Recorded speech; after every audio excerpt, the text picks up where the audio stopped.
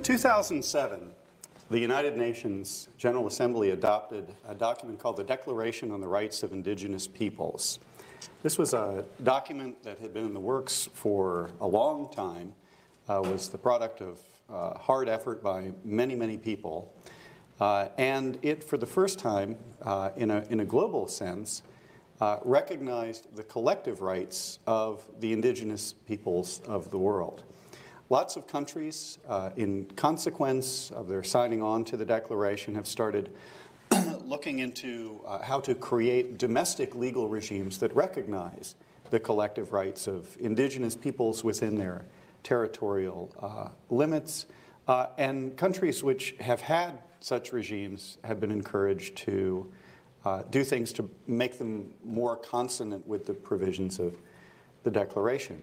One of those latter countries is the United States, which has had a legal regime recognizing collective rights of indigenous peoples since the beginning, as evidenced by or experienced through treaties between the United States and Indian nations, dating right back to the first years of the Republic and beyond into the British colonial era.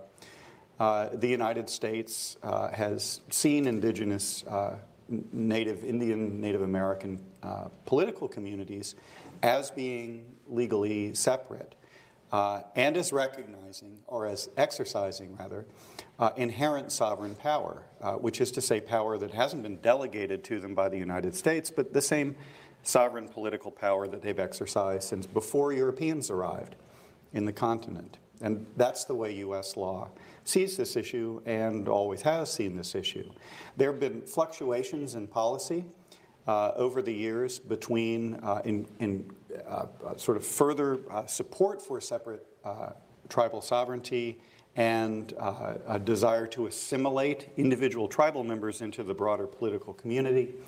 That's a different topic, the fluctuations in policy, but since the late 1960s, early 1970s, the U.S. has been fairly well settled in a policy of encouraging tribal sovereignty, encouraging tribal self-government. Now, the principal agent for the creation and exercise of this policy is the U.S.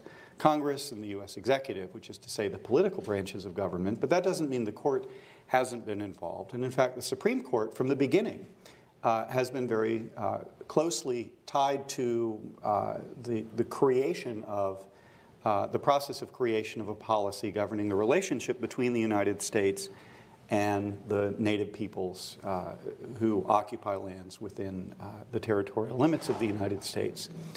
So we have three separate sovereigns, which is to say the federal government, the state governments, and the tribal governments, and we have multiple players within the federal system engaged in helping to define from the federal government side what the boundaries of this relationship are. Now, the Supreme Court's role is what I'm going to focus on in this lecture and in two subsequent lectures. And what I want to talk about are three cases that were foundational in defining the framework within which the United States would operate when relating to sovereign Indian nations in the United States. These three cases were all decided by the Marshal Court. The opinions that we look to in each of these were authored by Chief Justice Marshall himself. And so for these reasons, we call them the Marshal Trilogy. The first of these cases is the case of Johnson versus McIntosh, decided in 1823. The second is the case of Cherokee Nation versus Georgia, decided in 1831. And the third and last is the case of Worcester versus Georgia, decided in 1832. Those latter two cases are going to be the subjects of different separate lectures. But I want to talk now about the first and earliest of these cases, which is the case of Johnson versus McIntosh. Now, Johnson versus McIntosh was a land claim prosecuted by a group of land speculators who were called collectively the United Illinois and Wabash Land Companies. One of their shareholders was Johnson, Thomas Johnson, who had been the governor of Maryland during the Confederation period and briefly an associate justice of the Supreme Court. He died in the early stages of the litigation as the case was being put together, and his place was taken by his two heirs, one of whom was also named Johnson. So we still have Johnson versus McIntosh. McIntosh I'll tell you about momentarily.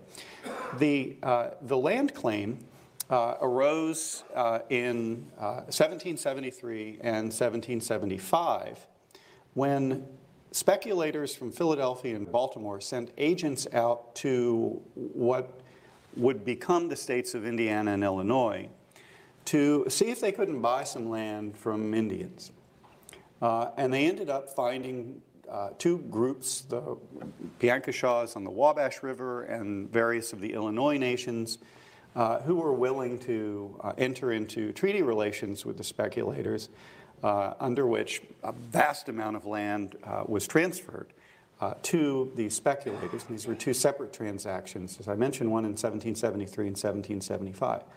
These purchases were illegal. They were affected in violation of a British Crown proclamation that had been issued in 1763, in which the King of England said, no one can buy land from Indians west of the Allegheny Mountains without my permission. And these guys had no Crown permission, yet they went out and did it anyway. So it was a clear violation. The local garrison commander allowed them to, although he was somewhat suspicious, because they produced to him what purported to be a legal opinion of the top legal advisors to the King of England, Lord Camden and York, so we call it the Camden-York opinion, which seemed to suggest that the proclamation had been repealed. But in fact, what they had done was to take an older proclamation and edit it strategically so it made it look like the proclamation had been repealed. It was a legal opinion that had removed restrictions on individual purchases of land in India, not from the Indians. And so a little bit of artful editing took care of that problem. And so the garrison commander allowed them to go ahead and make the purchase. But there was concern about it, and communications went back to London. Can they really do this? The reason that the king had prohibited purchase from the Indians is he wanted to avoid war on the frontier. They just finished fighting the French and the Indians. There was a lot of anxiety that individuals would go out and abuse Indians and land transactions, and suddenly we'd have another war in North America on our hands. And consistently, the British officials who responded said, no, they can't do this. And we can't believe this legal opinion was actually issued by these guys. We'll take a look and see. Now, mind the dates again, 1773 and 1775. There are other things going on here then. The Battle of Lexington, dumping of tea into Boston Harbor, and the convening of a Continental Congress, which in 1776 will declare independence. So the Crown's fairly distracted. And the consequence for these land purchasers is they sort of get away with this, although they have no recognition by any official of their title to these lands. So the land company, with a non-denied claim and revolution in the air, decided that if the British weren't going to recognize their title, there were other places they could go. So they went to Philadelphia. They went to the Virginia Revolutionary Convention. And they started lobbying because they wanted somebody to say, somebody in a position of authority, yes, you own this land. Because then they were off and running. They could sell it, they could settle it, they could do whatever they wanted to with it. But no one would do that. And years passed. They never got official recognition from any body with authority to do that. On the other hand, they never got denied by anybody with the authority in the legislative branch to do that.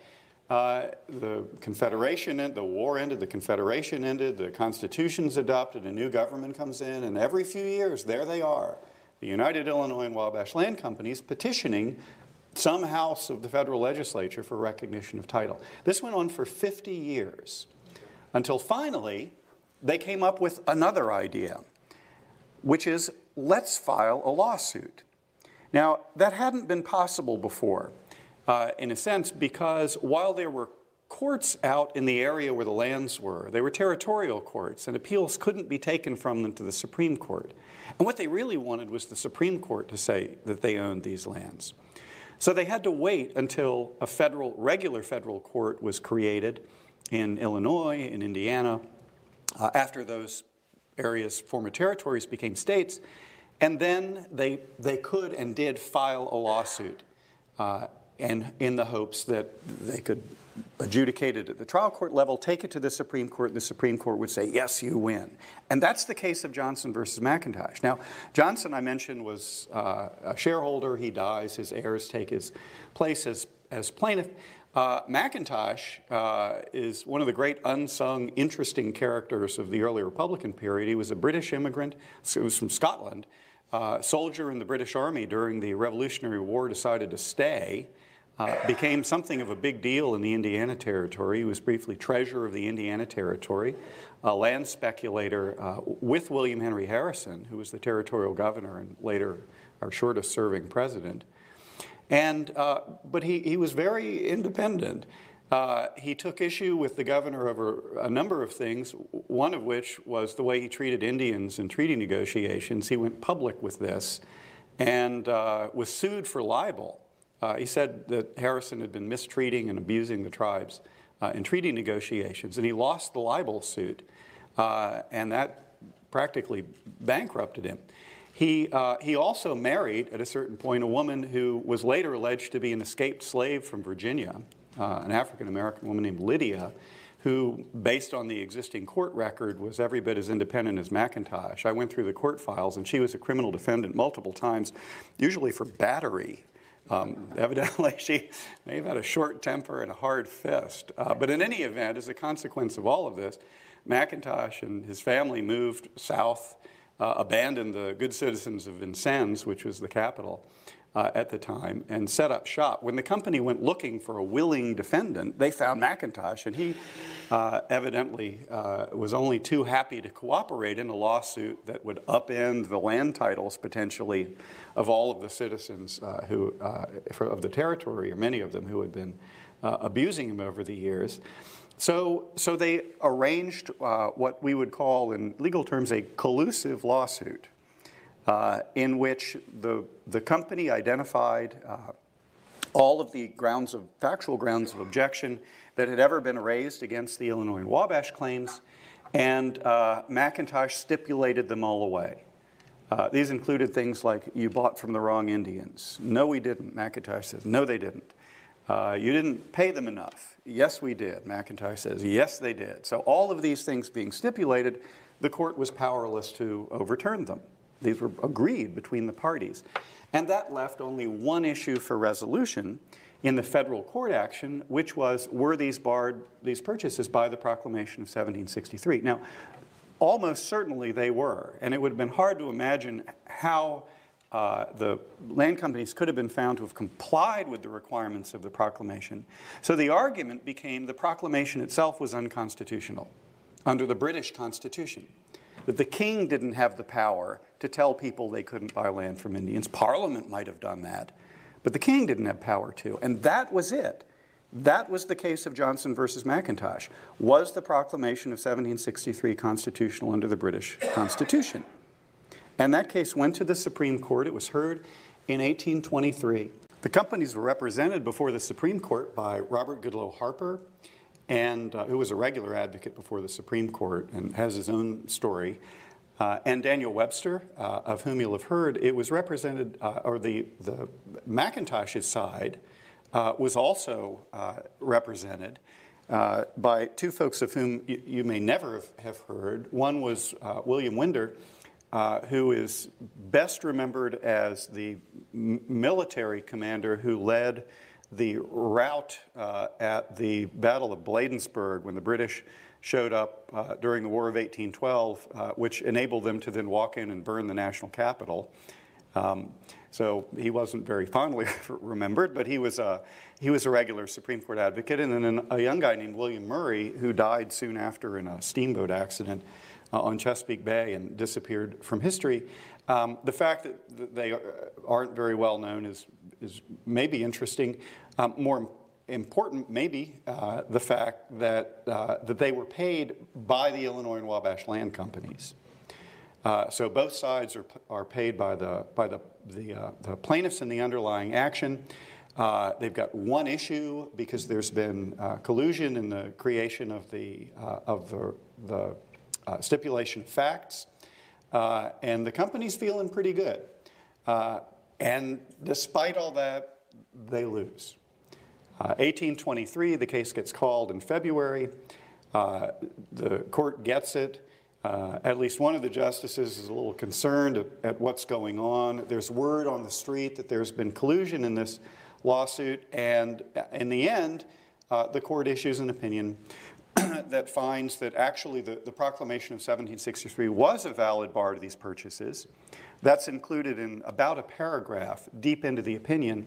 And then over the course of about 20 pages, the court creates something or adopts into American law something that we've come to call the discovery doctrine. And the discovery doctrine says, you know, proclamation, okay, that's a ground for denying these claims, but there's another ground. And here's what it is. What did Europeans acquire? What did Native peoples lose upon the discovery of the New World? It isn't expressed this way, but you have a picture in your mind, I imagine many of you will, of a European arriving on a beach and planting a flag and saying, I claim this land in the name of, and then whatever the European sovereign. What did that mean as a matter of law? And that's the question that the court decides it's going to answer in Johnson versus McIntosh. The discovery doctrine says that upon discovery of the New World, the discovering European sovereign instantly acquired ownership of the underlying title to all discovered lands. And the question then is, so the tribes lose ownership of their lands, they retain a right to occupy them, and they can sell that right, but only to the same discovering European sovereign. That rule, that discovery rule, it may surprise you to, is still the law. That outside of a few tribes, including the 5 tribes in eastern Oklahoma, tribes and the Pueblos, the tribes, those are the exceptions, the tribes in the U.S. do not own their land. The United States owns the underlying title to tribal land. The tribes own an occupancy right to those lands, and they can sell it, but they can only sell it to the United States government, which is the successor in interest to the British Crown.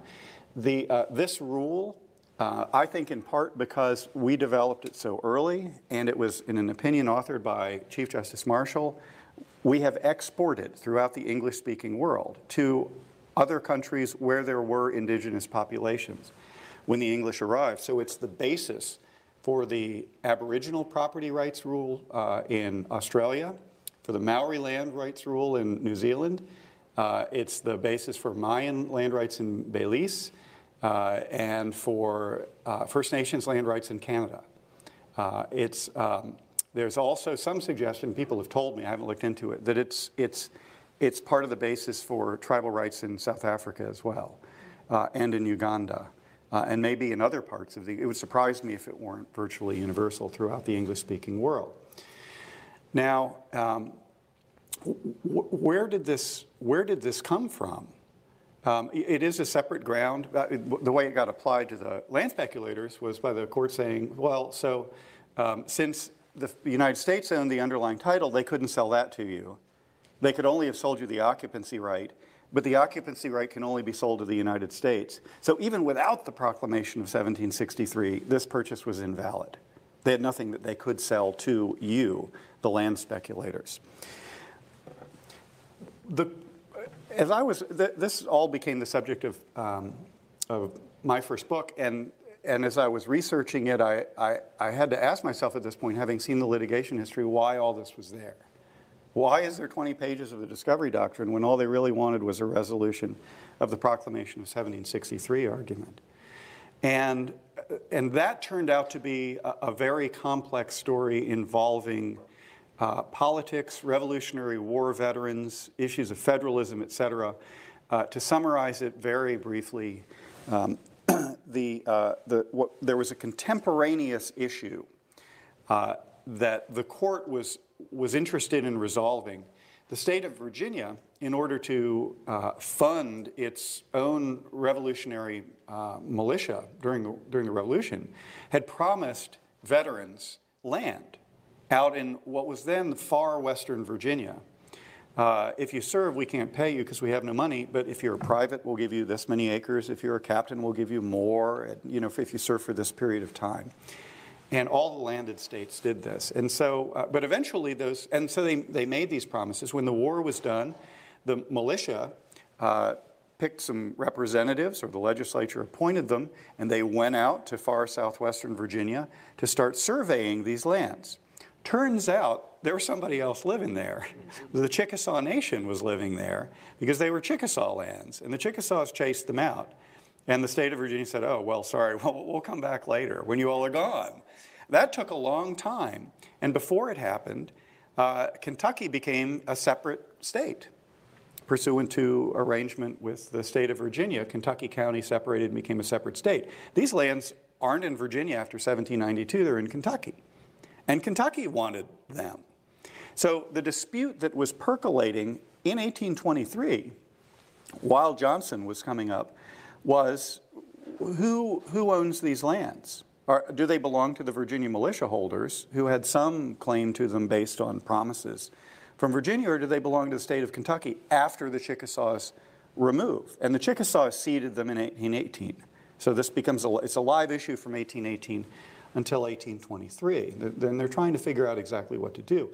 Well, one of the principal grounds against the claims of Virginia is that Virginia had no real property interest. Good afternoon, everybody, or morning, or wherever, whatever time it is, wherever the hell you are. So today is a very special episode. Stop the video. Yeah, I just did. Sorry.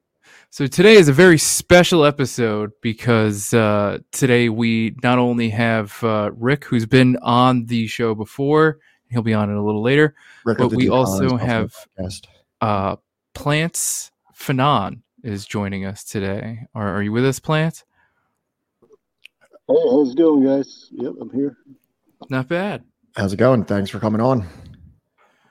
So, maybe I'll just do the Subversive History intro real quick. Subversive History is a multimedia community project seeking to bring attention to the revolutionary struggles of the world's often unsung and frequently misunderstood sectors. These are the stories of the demonized, vilified, whitewashed, or otherwise forgotten campaigns against imperialism, colonialism, capitalist exploitation, and racial apartheid. The orthodoxy of Western hegemony has often labeled these dissidents as subversive, and these are the struggles we aim to illuminate. I just want to give a quick shout out to Ross. Thank you so much for the gifted subs, and Ross, thanks so much for the sub. Derek, if I'm sorry, do you prefer Plants? Oh, that's fine. You can. Yeah, Derek is fine.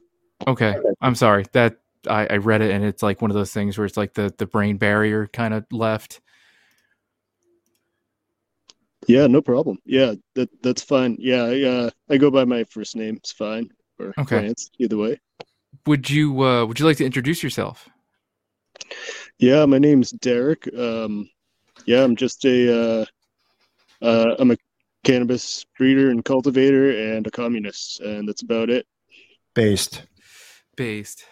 So we've had Rick on here before, of the Decolonized Buffalo podcast. I think some of our audience is pretty familiar with him. Do you, and I know that I'm more familiar with him. I'm not super familiar. Do you have like projects of your own on the online space?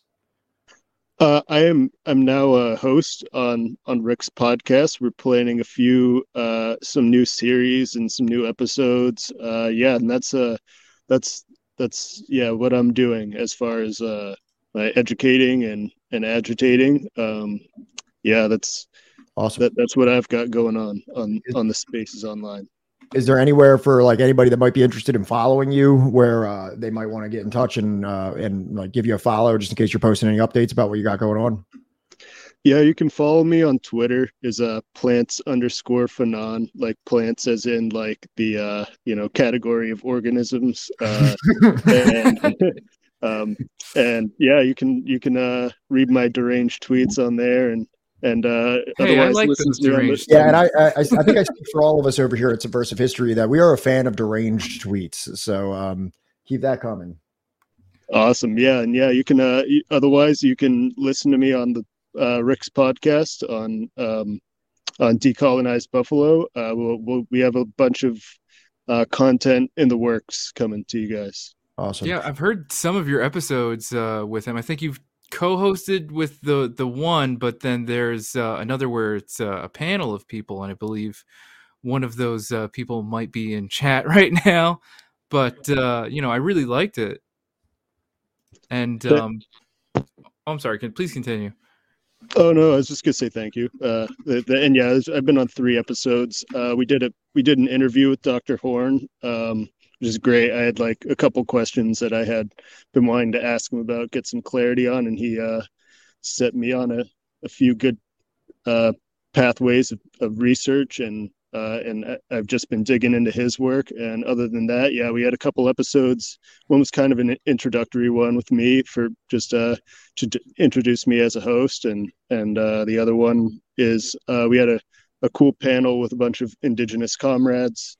I myself, I guess I could give you my background. I'm Black, descendant of slavery, and descendant of slaves. It's one half of my family, and then I'm also Chamorro, an Irish Chamorro, being indigenous to the island of Guam. Gotcha. Colonially occupied by the United States, as many Correct. may know. Also, sorry, Johnny, can you bring this like video off? Yeah. Sorry. Okay, cool. Should plants have like a square in here, or since he's audio only, does that just not? They just don't. I think because he's audio only. Okay, he's not that's gonna fine. have It a doesn't square. matter. I just didn't know if like he was being excluded for some reason, like a technical reason. But I think that we did get an update from Rick. He has a little bit of a familial responsibility he's taking care of and should be on in a few minutes. So we don't want to crack open the book just yet and let that start getting away from us until Rick gets here. So right now we're just kind of having a little bit of small talk, getting to know plants a little bit. And Rick should be on in the next like 15 minutes or so. Right, Johnny? Yeah. Well, we'll be fine. Okay, cool. How was your day, Johnny? It's going all right. It's I've been up since like 5 o'clock in the morning. I had to go to a certain prison in New Jersey to go meet with a client. So, that's always The daily grind. The daily grind. Dude, I don't have any heat in my house right now. Can I just bitch about a landlord for a second? Do I have the sympathetic ear of my chat to criticize my landlord? So our stove broke. What? January. Well, it's not the stove, it's the oven. We can use the burners, but the oven doesn't work. And so we put a ticket into the property management company, and it on like January 23rd. And they just came last week on Friday they brought us a whole new range. They put it in there, and within 15 minutes, we're like, man, this smells like gas. It smells like gas down here. And we were like, yeah, maybe, maybe just because they were switching it or something like that, a little gas got out. We checked the burners, make sure none of them were on. And then we opened up the window to air out the room a little bit. I came down like an hour later. I was about to leave the house, and I was like, I'm in my living room, and I'm like, oh, it smells like gas again. So my girlfriend puts in another ticket to the property management company, and they're like, you got to contact PGW, which is the Philadelphia gas company. And I'm like, what do you mean I have to contact PGW? You just sent somebody to my house to install this thing. Like, it's not like a break in their gas line. Somebody installed this thing wrong. So then they're like, you got to contact PGW. We contact PGW. They come out to my house and turn off my gas entirely. And I have gas heat. It's been the coldest like 2 nights of the winter the past few days. It's been like 32 degrees. Yeah. We haven't had heat for 2 days. That's horrible. And they sent somebody over today. The guy pretty much just looked at it and is like, I got to come back tomorrow. So it's like they send somebody to my house because of a broken stove. It fucks it up, puts a bunch of gas in my house, and now I don't have heat because they told me to have PGW come over. So right now we're here that from the rent. it's like 64 degrees in my house. Luckily it's insulated decently that it hasn't dropped too low, but it's definitely chillier than we prefer it. I'm shocked that you're committed to the bit of wearing a dress shirt for every single stream and not wearing like a hoodie right now. I wore my bastard shirt. I did wear a bastard shirt last time, the Japanese hardcore band Bastard. So I break the continuity every now and then. I also need to get some new dress shirts because I think I'm like wearing out my stock. Yeah, you're like cycling notice my very like the 4 of them that I own. So I gotta feel free to subscribe or donate to get me a couple new dress shirts. Yeah, I don't know how you're doing it, but where are you guys? If you don't mind me asking, what region of the country? I'm in Philadelphia. Oh yeah, it's cold there, huh? It's cold here. I'm a little north of you in Boston area. Okay, yeah. You're getting like blizzard right now, right? I'm on the coast, so it's actually we got like a little dusting last night, but it's nice that being right on the coast, it stays a little warmer than it does inland. Wow, because when I lived on the coast, I live in Jersey. I'm very elusive about where the fuck I live. He vaguely refers to the 3rd smallest state in the country as his as where he lives. So somewhere the greatest state in the union. All right, New Jersey. I live. All right, I don't live in North Jersey or South Jersey anymore. Which means he lives in North Jersey.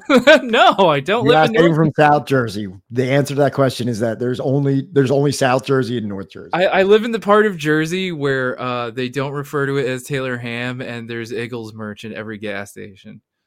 That's the good part of Jersey. That's the type of Jersey that I come from. So you're up in the Boston area. Is that like your general area of origin, or did you transplant there?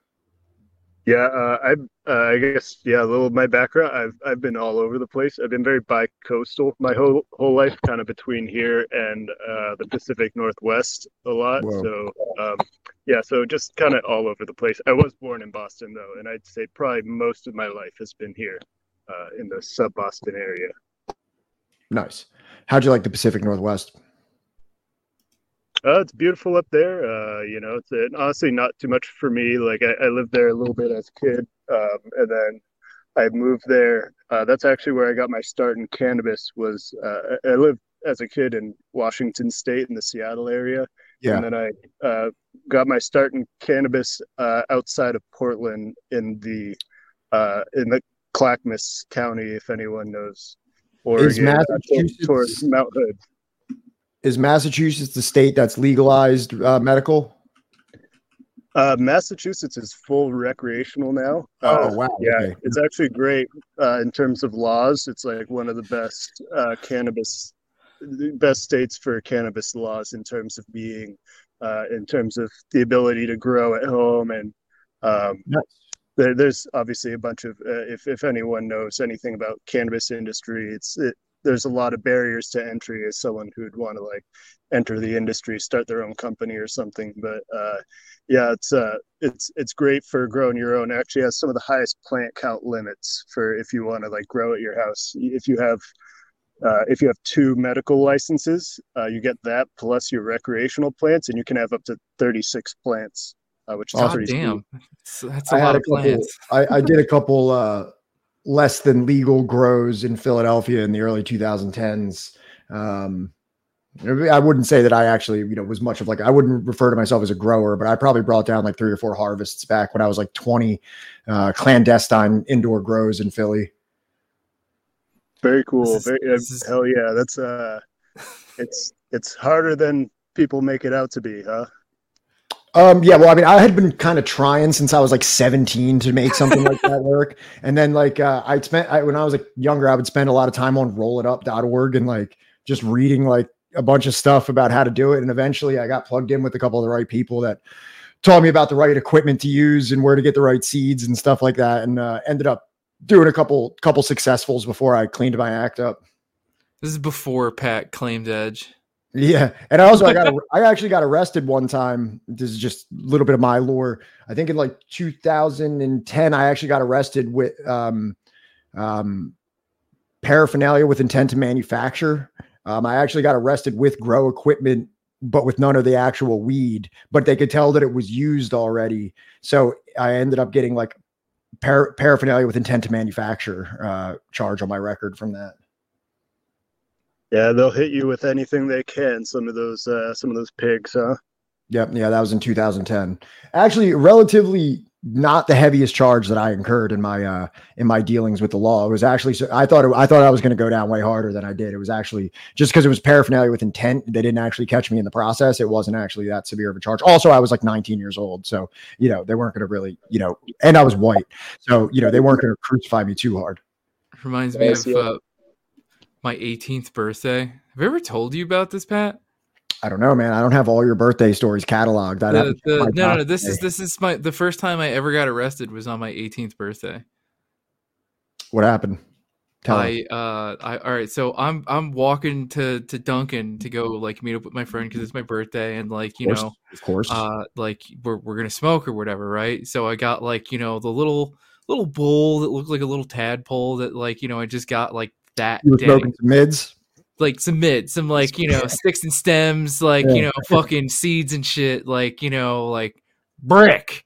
All right. Yeah. So I'm walking to Dunkin', and like in this small little suburban town, the cops have like nothing better to do. I got arrested in a Dunkin' Donuts once. Yeah. So I'm trying to cross the street from like one block, or I guess on camera it looks like one block to the other. Right. I think we get it. Yeah. And as I'm trying to walk, like the cop like pulls up in between these two blocks, right? And I'm like, go, and he like doesn't move or anything. So I'm like, fuck this. And I like, try to walk past the car, and he like almost like, hits me with the car, right? Okay.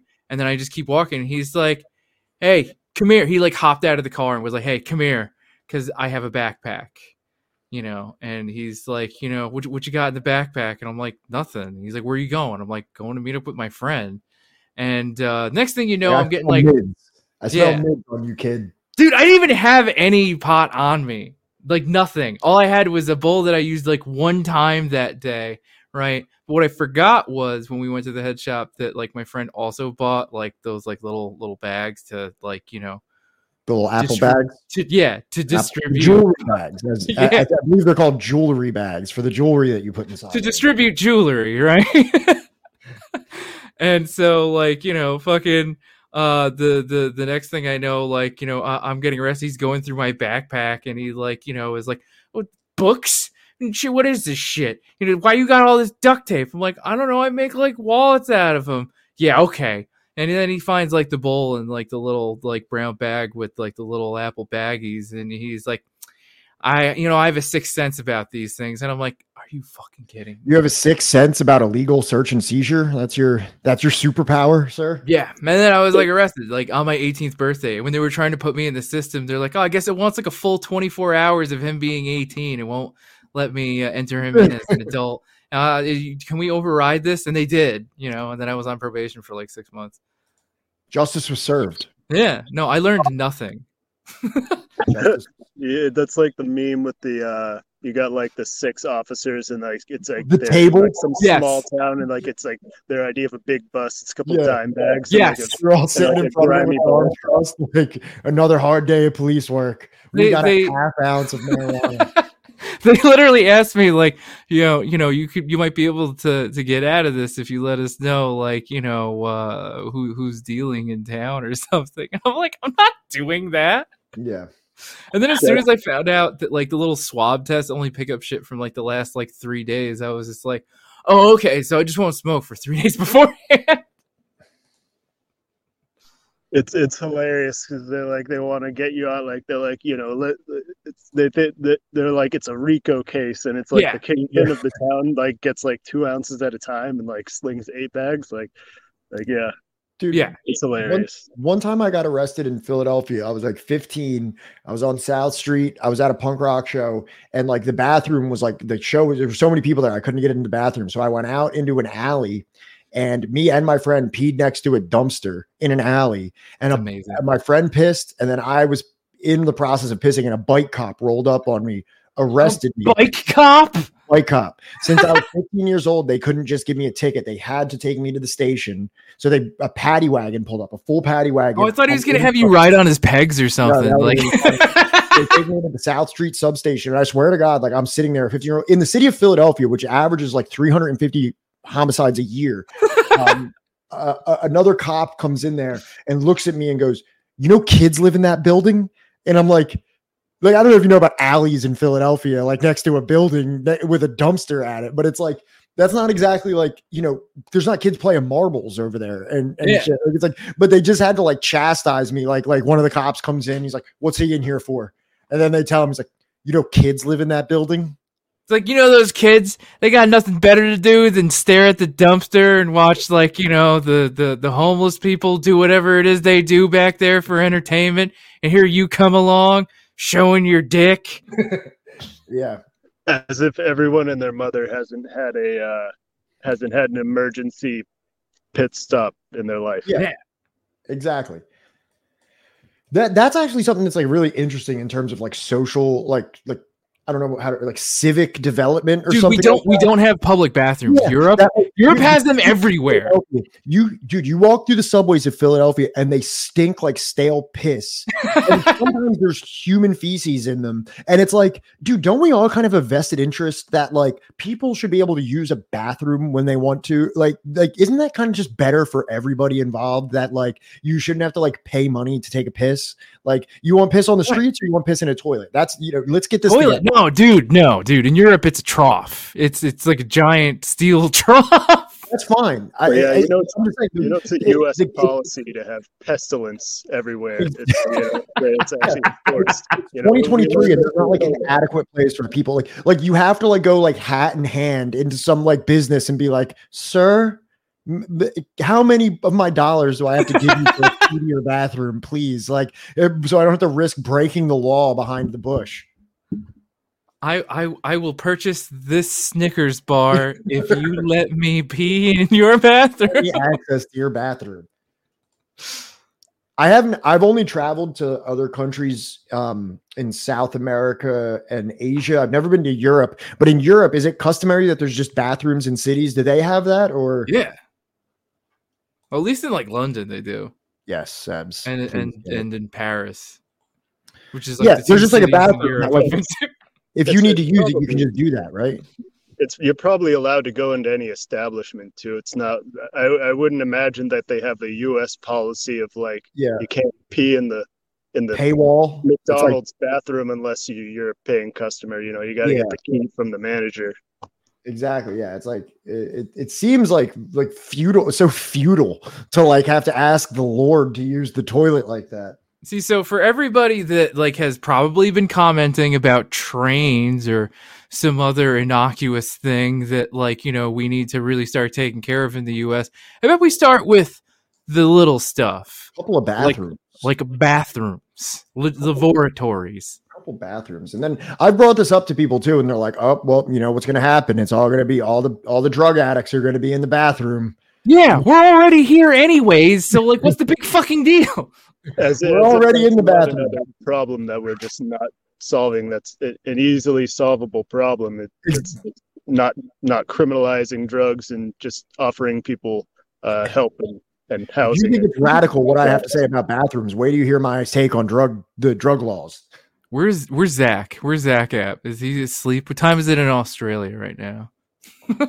That's Vika brings up another good thing is that like there's barely any public trash cans around Philadelphia. Like you think that like in like such a populated place you should put like easily accessible trash. Dude, you have places like next to CVS where they put like locks and cinder blocks on their dumpsters because they're like no one's allowed to put the trash in my private trash can. Meanwhile, there's like vacant lots that are like filled with garbage, and it's like, well, in the neoliberal hellscape, you know, you got to pay. Everything's got to be privatized, and everything's a commodity.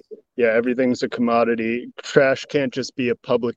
Trash disposal can't just be a public enterprise that is taken care of by the state. It's got to be a bunch of private companies. And then when I was in Guatemala, when I was in Guatemala, there was people that I met in Guatemala City that said that they had to use private trash services, that they had to pay to take their trash. And there's tons of places around Guatemala City where people are just burning trash. Do you want to know who came up with the idea of municipal subsidized trash disposal? The Soviet Union. No. Guess again. China. Guess again. Cuba. Guess again. The DPRK. Guess again. Well, I'm going way too late. I know they had that by the 1950s, so I don't know what I'm even talking about. I'm going to go way other side. I'm going to go United States did it, and then we stopped doing it. You are correct. Shit. It was actually people that are literally referred to, and you can Google this, sewer socialists out of I think Milwaukee. I'm not kidding you at all. Hear the Red Scare shit when that was starting, the way that people talk about minimum, conservatives talk about minimum wage and healthcare. It was back then when they were talking about trash distribution. They were like, no, you can't. This is socialism. These sewer socialists will never nationalize the waste distribution. There was. Did you ever hear about the initial private firefighters? I know that's a big one, New York City. Oh my God. I've never heard of this. Yeah. It's a real thing. This is incredible. Hold on, go back up. Let me read the first part. All right. Sorry. Sewer socialism was originally a pejorative term for the American socialist movement that entered in Milwaukee, Wisconsin from 92 to 1960. It was a term coined by Morris Hillquit at the 1932 Milwaukee Convention of the Socialist Party of America. Okay, so as a commentary on the Milwaukee Socialists and their perpetual boasting about the excellent public sewer system in the city. Okay, so these are sewers. Does this also have to do with trash pickup? Yes. Okay. The factories, new sanitation systems, city-owned water and power systems, improved education. It's sometimes called constructive socialism. Blah blah blah blah blah. Non-constructive socialism. Is this kind of like the free lunch program of trash pickup, where some socialists got together and started doing it and essentially forced the capitalist system to be like, fuck, we have to concede this or else we're done. Oh, I mean, that's the thing with it's like the same thing as the free breakfast programs that were started by the Black Panther Party. I just said that, yeah. Yeah, it's adopted and then forgotten about. It's underfunded and it's like, oh, it doesn't work, and then we get rid of it for granted decades later, right? Yes, but and now it's just a standard. It's not even it's not even questioned as is this socialistic? Does this need to be privatized? It's no, obviously not. Or then it just gets privatized because someone's like, I can make a couple extra bucks off of this. Yes. Or even worse, your union is bought and sold to the highest bidder, and then you get into a whole other history of organized labor in the U.S. that is fraught with what's the word I'm looking for here? Corruption. There it is. That word. The mafia. Racketeering, right? Yeah. What's up, Ash? It's a sad fact about unions in the U.S. I wish it wasn't that way, but yeah, they're all rackets. I mean, for the most part. Look, I'll tell you, as somebody that whose father didn't get treated good in the end by the union, and as somebody who is a union worker, right? But it's not great. No, it's not the final solution, right, for the ills of modern labor, but is it better than no union at all? I'll tell you, my dad's been a union carpenter in Philadelphia since he was 18 years old, and he's actually living pretty good right now. After he dedicated, he's living better than my mother, who also dedicated her life to a workforce her entire life, but it wasn't unionized, so she's having a more insecure retirement than my father, who. Right. For all that you can criticize the union for, my dad, who's going up to the age of 60, who, pretty much sacrificed his body as a laborer for the city of Philadelphia, is actually living pretty comfortably these days. So, for sure. That's not to dismiss unions wholesale. They're definitely, they're part of the movement. They're part. They have been since the first international. Am I right? And they still got to be criticized when necessary. To your point. Hey, so Rick's thing is running a little late, but no worries. I'm not worried. Are you worried, chat?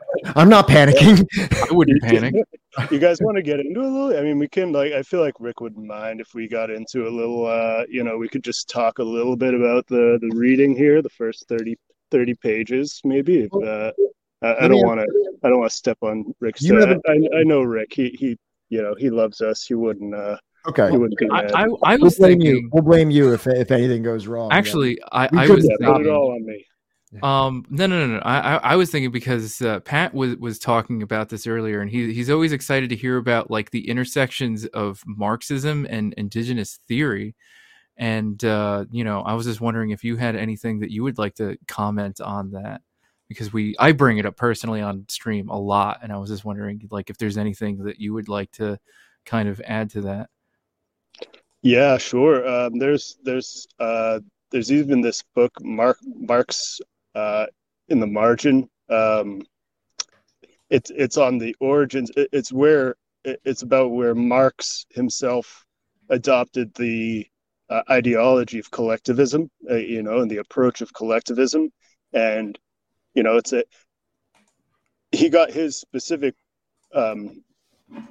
inspirations from non-European, specifically on this continent,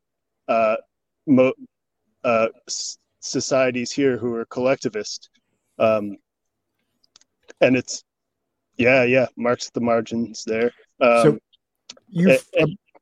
Sorry, go ahead. Oh no, I'm sorry. I didn't mean to cut you off. I was just going to ask. So you've kind of heard this kind of like, I think there's like some non-Marxists that will tend to employ this criticism of Marxism, that it's like this ideology, like it's a European ideology. It's an Enlightenment ideology made by European white men.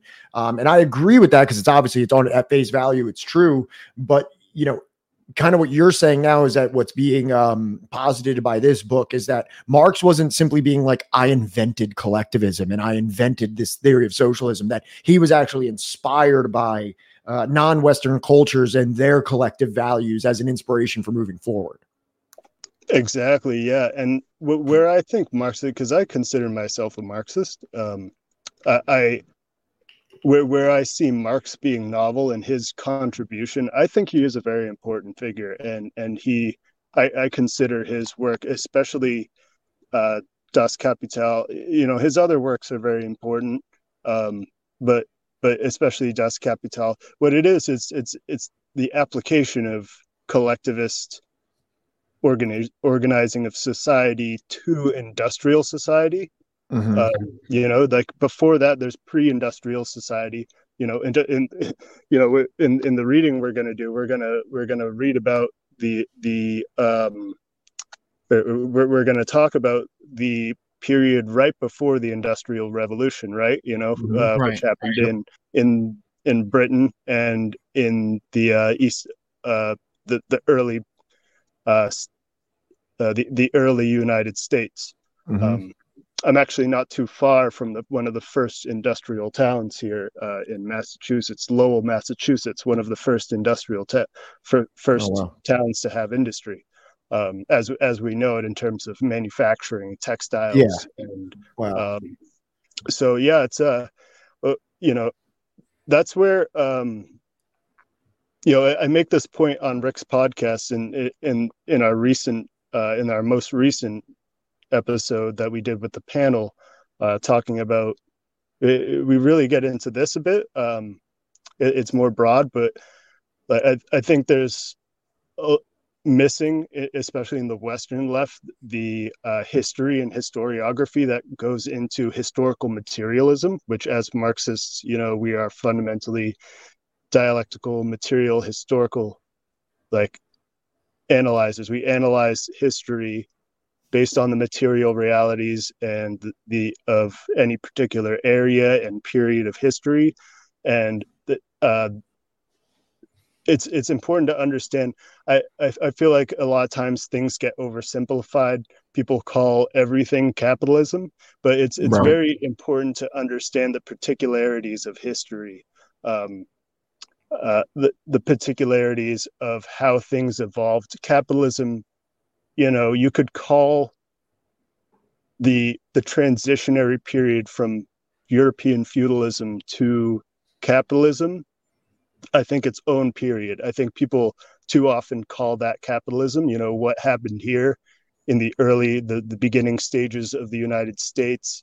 And then, likewise in what was happening in Europe, in Western Europe, in terms of the mercantile economies. Yeah. They're very specific economies. They weren't industrial at the beginning. This is before textile manufacturing and everything that we know to be industrial. It's why we have this specific term called mercantilism, because it had a very specific character to it that was it. That's capitalism as we know it today is very extractive to you could say the same degree, but before that it was extractive in a way that was different. We had certain kinds of economies. We had the fur trade. We get, it's even mentioned in this reading that we'll get to today, the fur trade and how large a part of the Western economy that was. Also slavery, something that Gerald Horne notes in his work, that had an incredibly ridiculous margin of profit, something that, like he notes, Gerald Horne notes, people would sell their child today for a business that got 1,000% profit rate, margin of profit. That slavery was estimated to be about over 1,000% rate of profit. So that's like that's something you couldn't dream about today. Today you think about how firms work. You invest. Even with the extractive, like the exploitation of labor that's insane these days. Even then, you're looking at not those rates of profit at best, and that's like maybe like a tech firm, could get those kinds of profit rates. You have very specific. We got a visitor in audio. We got a visitor here. Is Mr. Rick here? Yeah, Rick just got here. Excellent. Good job, man. You really helped us keep the ball afloat there. We were. Thank you so much, Derek. Yeah. Okay. Yeah, he's here. He sent the message. Okay. I think Derek just muted himself. I'm not sure. Oh yeah. Sorry, but yeah, I guess I'll just wrap up and say that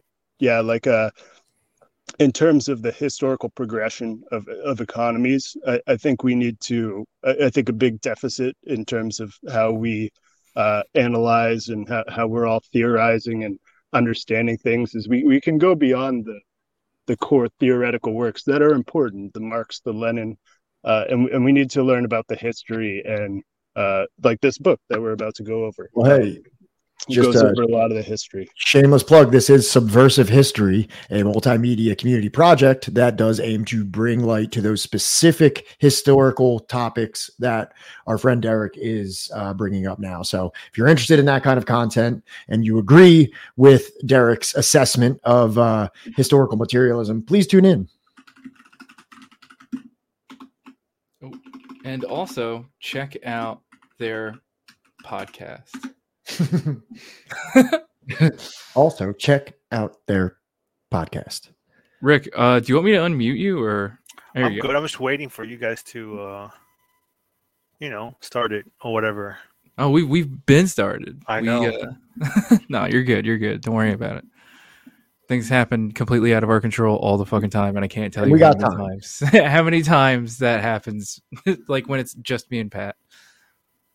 All right. Hey, thanks, Rick. Appreciate you coming on to discuss this book with us. That for one, we're grateful that you recommended the book to us so that we can, shall I say, educate our Anglo brains about the indigenous struggles of North America. And also, I'm incredibly grateful that you're willing to come on here and actually discuss the specific chapters of the book with us. Yeah, let's do it. So just to get this rolling, chat and audience that may be listening to this in the future, think of this less as a subversive history stream and more of a live recording of a Decolonized Buffalo podcast episode. And we hope that you enjoy, and we're going to default to Rick and his discretion. Oh, no. I mean, you guys read the chapter. The chapter Yes. was the prologue and the Sure. first chapter for The Great Father by Francis Paul Prucha. So I Yes. think you have questions about it. I mean, anybody that's reading, I always talk about, having to read, know history. And, we talked about on your podcast that, especially Marxists like to, they know everything abroad, but they don't know their own history, right? Yep. And I just recommended, I found this book on digital version. I think it was on digitally was the unabridged version, so I think it's Yes. longer. And Yes. I have the abridged version, which is shorter. But during law school, we had to read the abridged version. I mean, the whole fucking thing for one class, So I thought it was a decent coverage of Native history. By Native history, I think we cover real Native history. I mean, we would have an encyclopedia Yeah. of books, but this is just like a short version, really quick. But do you guys want to go into the prologue, your Sure. thoughts on it, and then the chapter, your thoughts on it, and then we can go from then.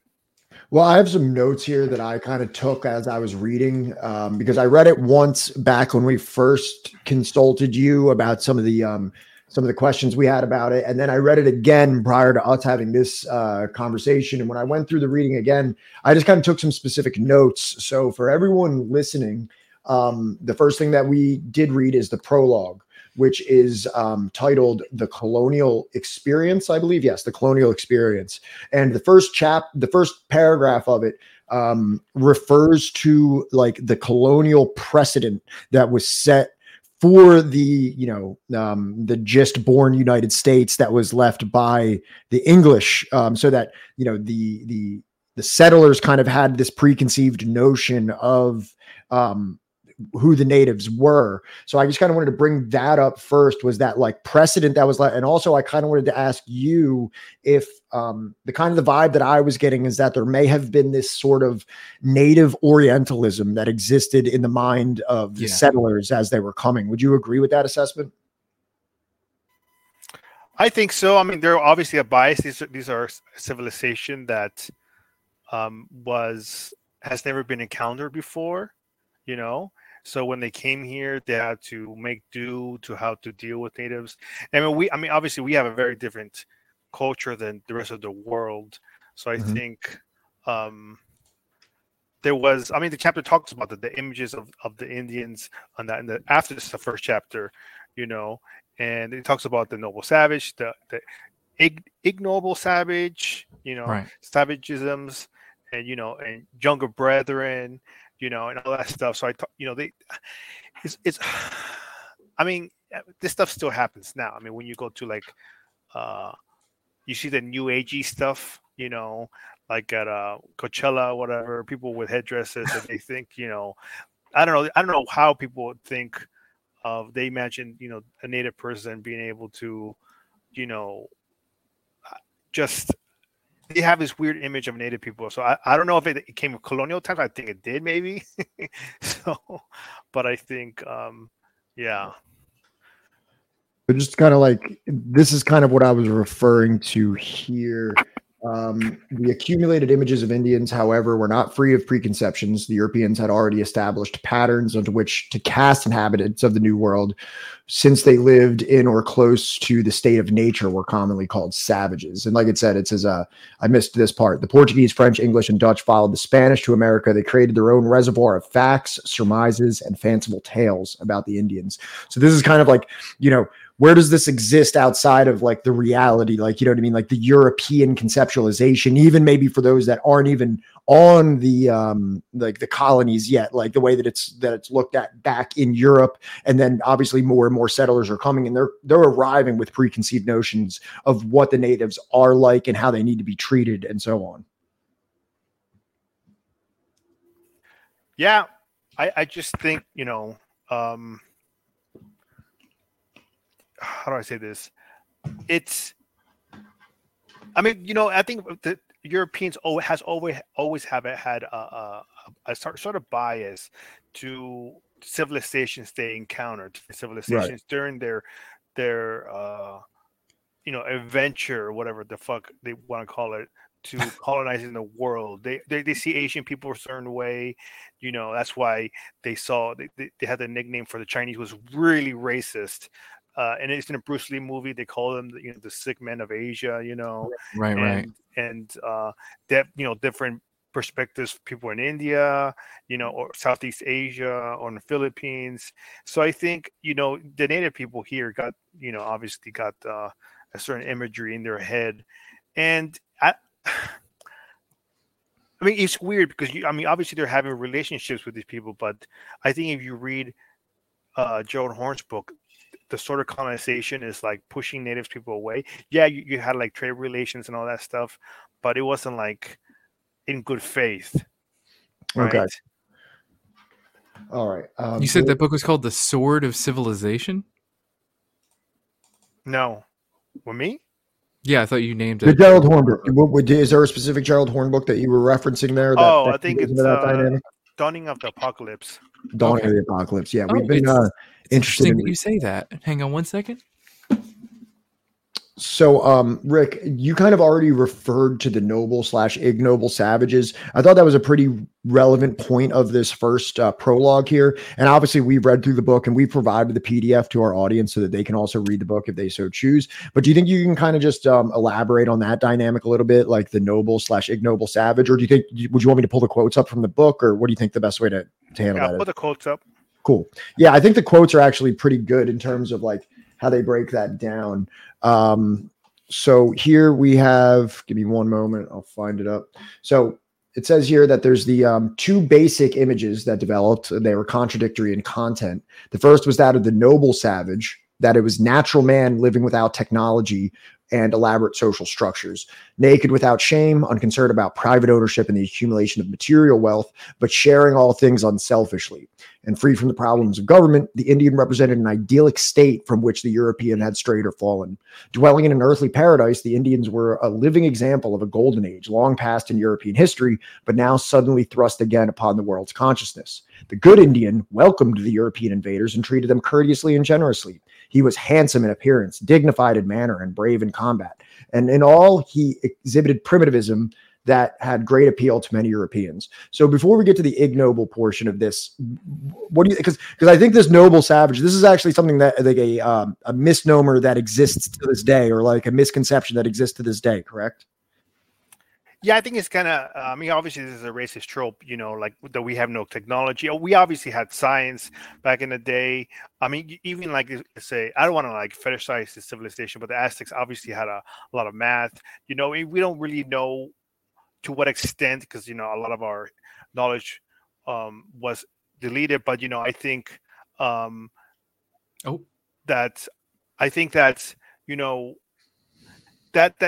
trope is that the Europeans are more civilized, they're more advanced.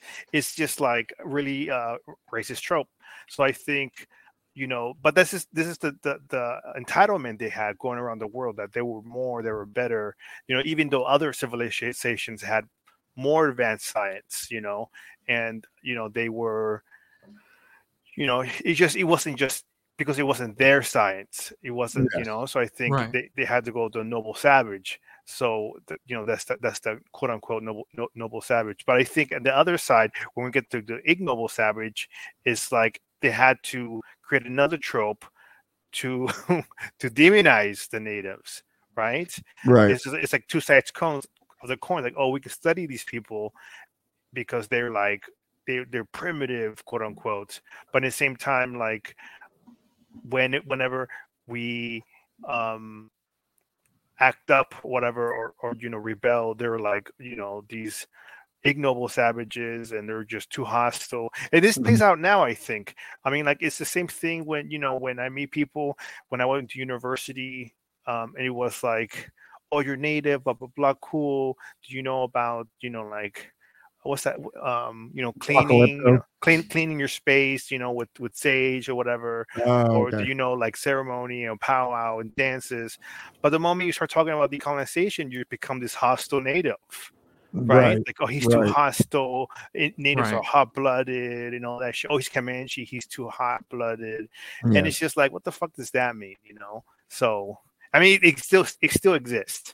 So you're almost saying that even like this isn't even just like a predetermined the conceptualization that exists in different individuals, but that in an individual themselves can wane between these two depending on circumstances. Like a person doesn't just believe one or the other. Like a person can have this like idyllic view of like, wow, I love your culture. It's so cool how you guys dance around. And then the moment that you flip the script and start, talking about decolonization, then they oscillate into this other frame of thinking, this ignoble, savage way of expression. That's like, wow, how could you be so hostile? How can you impugn me or my ancestors or something like that? Yeah, it's like, for another example, I was at Coachella again. Like, there's like a white person wearing a Plains Native headdress. And, they're like, oh, native this, native that. But the moment a native person snatches it from their head, oh, he's too aggressive. That person's too aggressive. And it's just like, don't fuck with my shit. So, it's one of those things that, like I said, I've dealt with it too before. And I think that, that trope has not died away.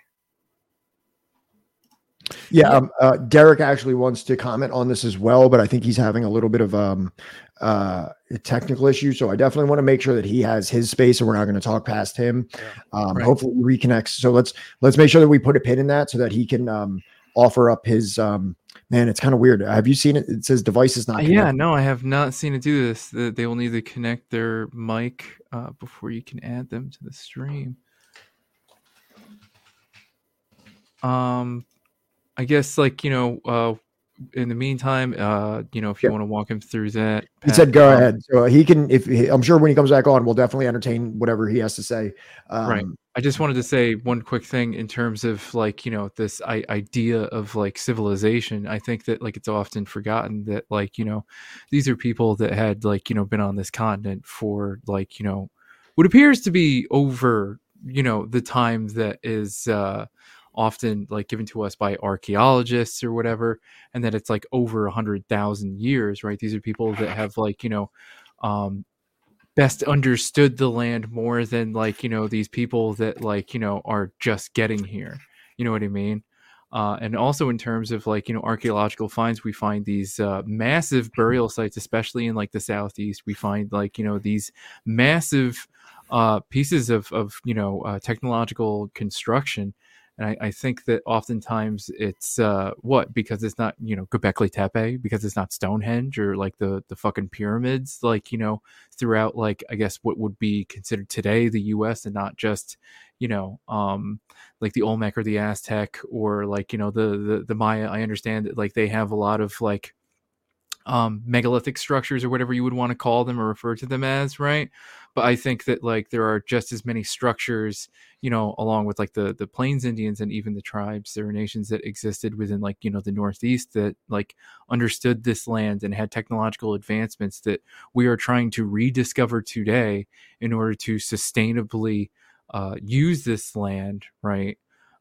In a way that doesn't completely drain it of the minerals and compounds that it needs to be able to continue to grow life and have life. Yeah.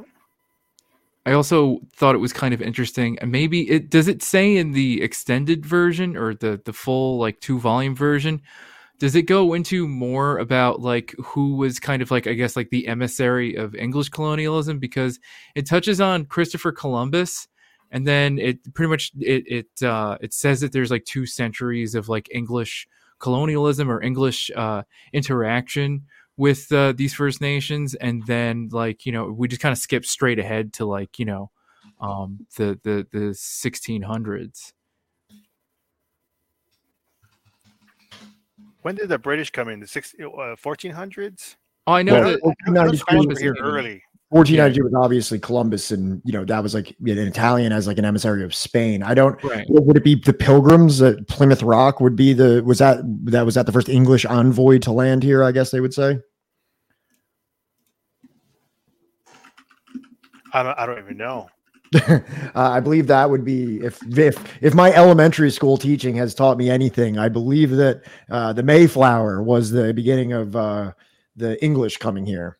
Are you pulling up Yeah, it's Jamestown. Jamestown, Virginia? Yeah, Yeah. That's where Bacon's Rebellion was. It was the first colony in the United States. 1622.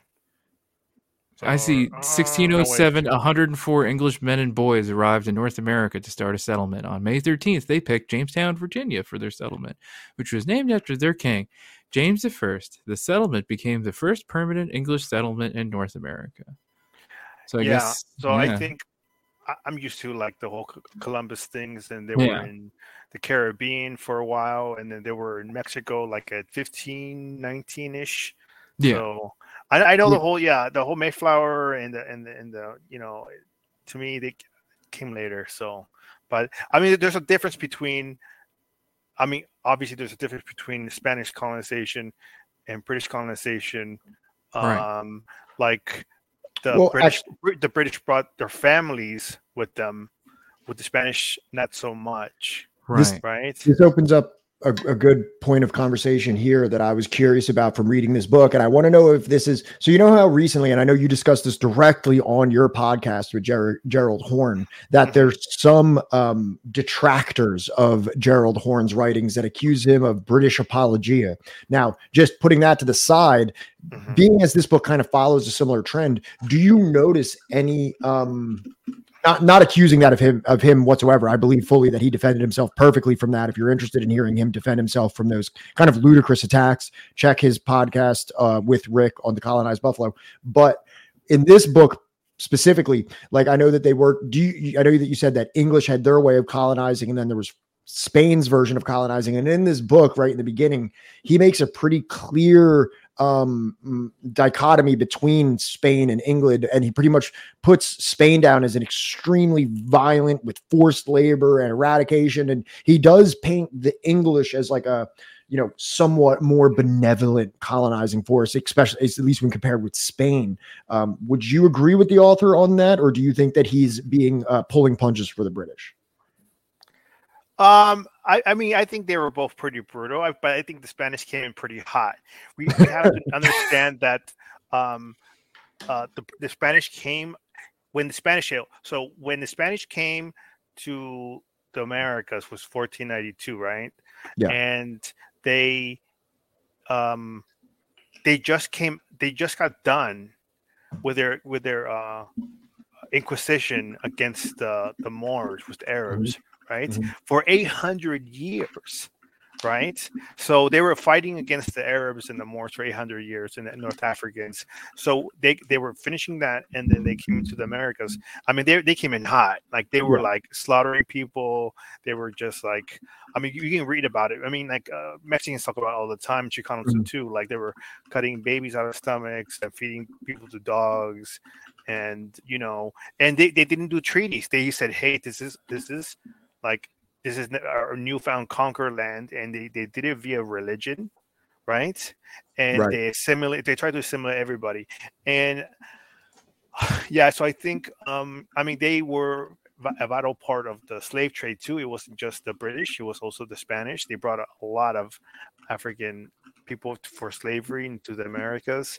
And like I said, it's very like the version is like assimilation. I mean, they also used like black people and and other they moved Native people around a lot. So they moved Native people from the Philippines into Mexico, and from Mexico into Native people from Mexico into the Caribbean. Right. So they just switched stuff around so they wouldn't know their environment to enslave them for slave labor. And but they eventually since they didn't bring families, a lot of the Spanish men married into some of these women, right? The colonized women, and it became, they created a caste system. And we talked about this on the other episode, right? The caste system. Yep. So they had a caste system, and it was messy. And this is where mestizaje came in. But the British came in, and the way they colonized was through like legal means, right? It was like, well, we're gonna do treaties with natives. We're not gonna be like the Spanish, you know what I'm saying? And but they were still pretty. I mean, they still killed women and children. I mean, Right. like it's just like, come on, right? But but there was a point where the crown stepped in, and they made the 1763 Royal Proclamation. It was like, you don't cross this line with the Appalachian Mountains, because there's going to be some kind of hostilities if this continues. But the settlers, it shows you that the dynamic of colonization, like, even though the crown tried to stop or slow it down, the settlers were like still encroaching on native lands, and it led to rebellion, right? A lot of people say that that the American Revolution happened because of fucking taxes representation. That sounds fucking dumb, right? I mean, these people obviously wanted to keep encroaching on native land, and the Marshal Trilogy shows that, right? Right. So when people say, oh, Gerald Horne was using the race card, or he was, revisionist, whatever. But the basic native law 101 history, the Marshal Trilogy, shows that these land speculators wanted native lands, right? And they didn't like the royals' regulations on native treaty making, which was only the crown could make treaties with the local native people, right? Right. The nation. Just to kind of speak to that point that you're bringing up, because we're definitely jumping ahead just a little bit here, which is fine. But so when I wanted to talk about that, and this is a question I had for you also. So the dynamic that you're bringing up now is that, so you have obviously the colonies on the eastern side of the United States, and you have their mother country, England. Then you have, like, the book refers to them as frontiersmen, and like there's the settlers who, like, now there might be some kind of like organizational capacity of like the colonies themselves or the mother country that understand that this is like a very tense situation between the natives and the settlers, and things could go left, things could get bloody, things could turn to all out war. So we needed to implement some kind of like a federalized law, or at least like a statewide law, the colony-wide law, that's going to like, because the ways in which that they're inciting these conflicts is by taking land, making treaties that aren't federally recognized, engaging in trade that isn't being like, federally or officially recognized. That all these ways are, I guess, like coercive ways in which that the colonists and the frontiersmen are abusing, let's say, like the native populations. Now, do you believe that that's obfuscating the responsibility of the colonies or England? And like, they're kind of like, hey, we were trying our best to make this as all as cool and copacetic as possible, but these frontiersmen, they're just unruly. We can't control them. Or do you believe that that was a pretty accurate assessment of what was going on?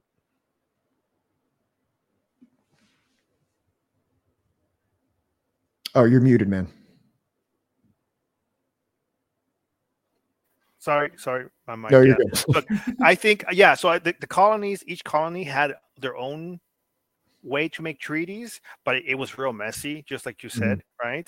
And then at 1755, that's when the crown said, hey, like, any treaty is like royal matters, not colony anymore. Right? Because regular people were trying to create treaties with natives, and they were trying to do some outrageous deals, like, oh, this crazy amount of land for whatever. So then other, like, it got real sloppy, and then, the crown had to step in and be like, no, like, because obviously, if somebody goes out of control, they can create territory to undermine the crown. The crown has to regulate.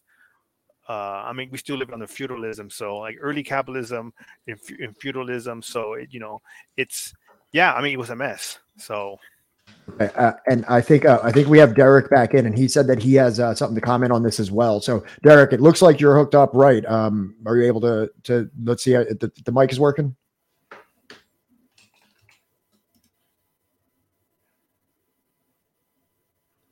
We're not hearing anything just yet.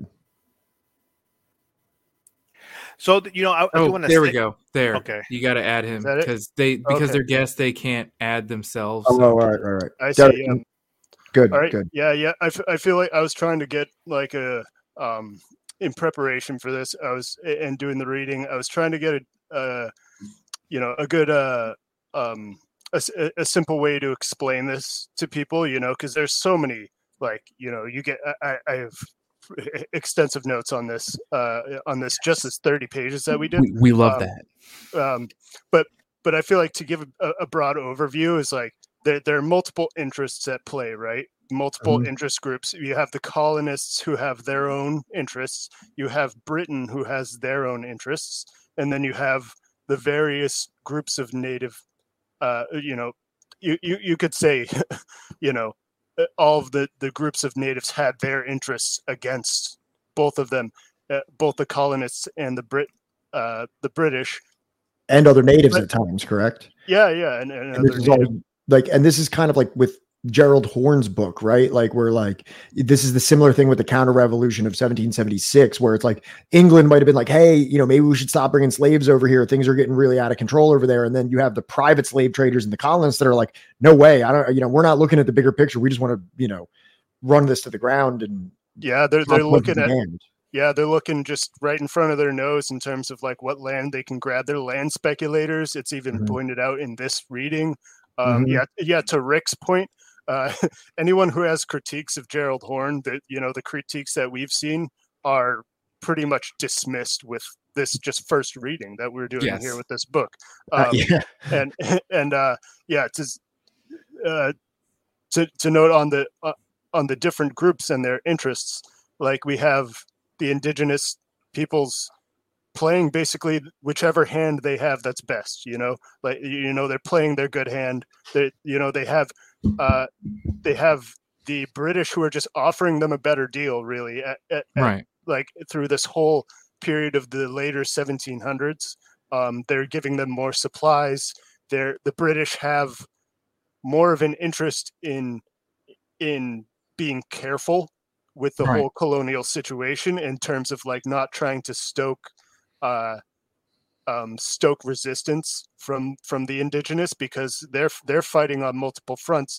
Eventually they come to be fighting the colonists themselves, their own colonies, but they're also fighting the French. They're fighting, as Rick was just elaborating on, the Spanish, the Spanish territorial claims on the continent. You have all of these different interest groups. And from my perspective is, as someone whose ancestral lands are occupied by colonizers, is like, they're who I sympathize with in this situation. And, I understand that they're playing the interest as it comes to them. And they're also like, they're choosing their battles. They're picking their battles. They're choosing who to ally with and when, which through the whole revolutionary period, of the American counter-revolution, as Gerald Horne puts, they're siding with the British because they're offered a better deal. It's the colonists who are pushing the boundaries, who are looking to acquire new territories, which are the indigenous territories. So yeah, I feel like that's a good like summation. In terms of like the different interests at play and and how it all played out.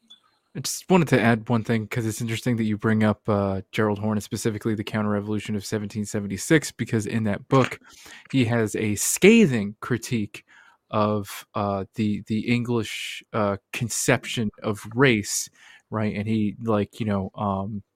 contrasts it with like the Spanish conception of race for their different colonies and the way that these things are structured. And the English had this conception of race that, like, whether you are Welsh, Scot, or Irish, as long as you're not Catholic, I guess. If you come to the U.S., right, you are white, right?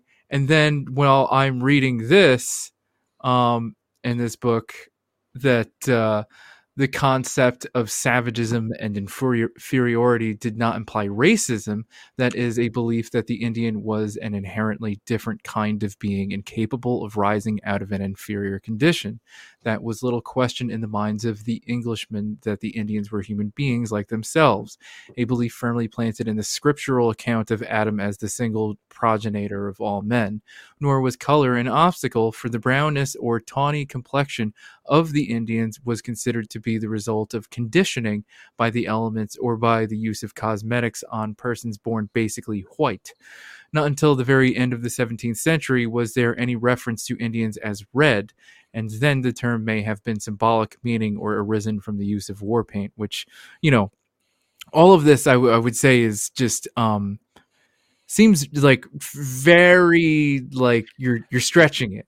This paragraph, you're stretching it so fucking hard because paragraph is like the English. The whole reason that we're all together right now on this stream talking is almost directly because of this paragraph. Because we started reading this book and we were just going to cover this how we traditionally cover a book. And when I read this, I was like, I messaged Johnny and I was like, hey, so he says that savagism and inferiority did not imply racism. I'm having a hard time wrapping my head around how that's possible. And then also we kind of came to the realization we're two white guys that are standing in front of an audience and we're going to read this book and be like, hey, so guys, guess what? This, I guess this wasn't racist. And then we need to be real careful about how we do this. So we consulted Rick, and that's where this whole thing came to being. So could you guys touch on this paragraph a little bit, just so that, we're not putting forth any kind of like problematic viewpoints of this? I think that paragraph's garbage. I mean, like, fuck. I mean, they were like capturing Africans and and doing slave trade exactly, way before the British came to the Americas. So there was obviously a view on racism, right? I mean, even amongst, like, as you were saying earlier, like there were amongst Irish and Scottish, in the Europeans, Italians, and even the Spanish. I mean, the Italians were not white yet, and like I think that even the argument to be made of like the English acknowledging the humanity of Black people or Africans was literally done out of desperation because like they did not have any domestic other white people that they feel that they would trust their lives in, because like their military couldn't rely on Scots or Irish or Welsh because they wanted it out from underneath the crown. So like, this whole part it's fucking weird, man. And, I think if people want to know, again, is, not to keep referring to this book, but I think the book does cover it, is The Dawning of the Apocalypse by Horn. And it talks about the creation of the white race, right? Or like pan-Europeanism, how it was shattered at first, but then it got bigger and bigger, and adding more and more people.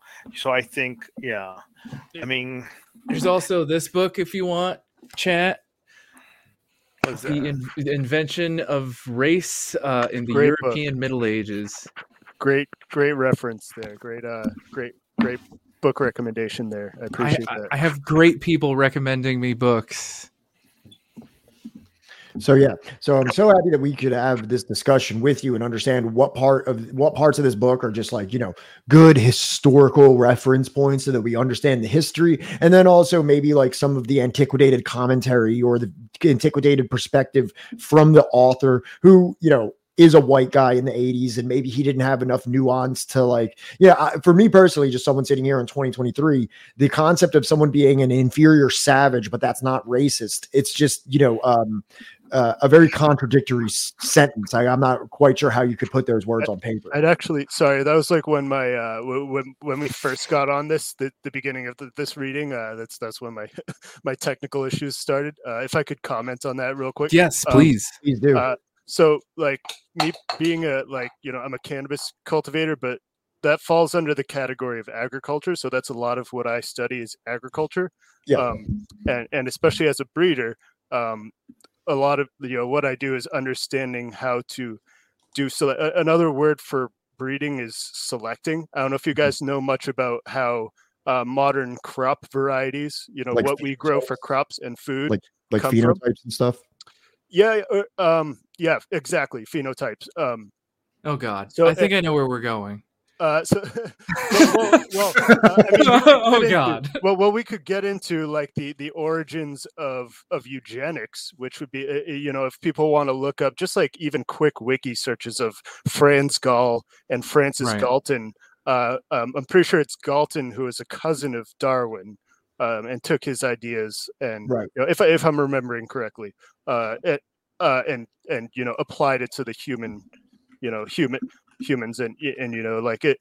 genetically there's no basis for race. That's like, Correct. this is like, there's so many readings to recommend on that. Absolutely. But like, Yes, he was. I was just going to comment on just crop production in general, and like, the idea of like the indigenous of this continent being technologically undeveloped. Right. We had a lot of technology developed primarily on the Silk Road, which is where Europe got its. Europe really, the only reason Europeans had math was because of Asians and North Africans. Like, the only reason they had the ability to navigate and the whole lateen sails, and just like the ability to honestly do just about anything, even the things that they the plants that they cultivated to eat and to have an agricultural society came from Asia and Africa. Yep. Right. But this continent was extremely highly advanced in terms of its the indigenous people of this continent were perhaps the most advanced on Earth in terms of crop production.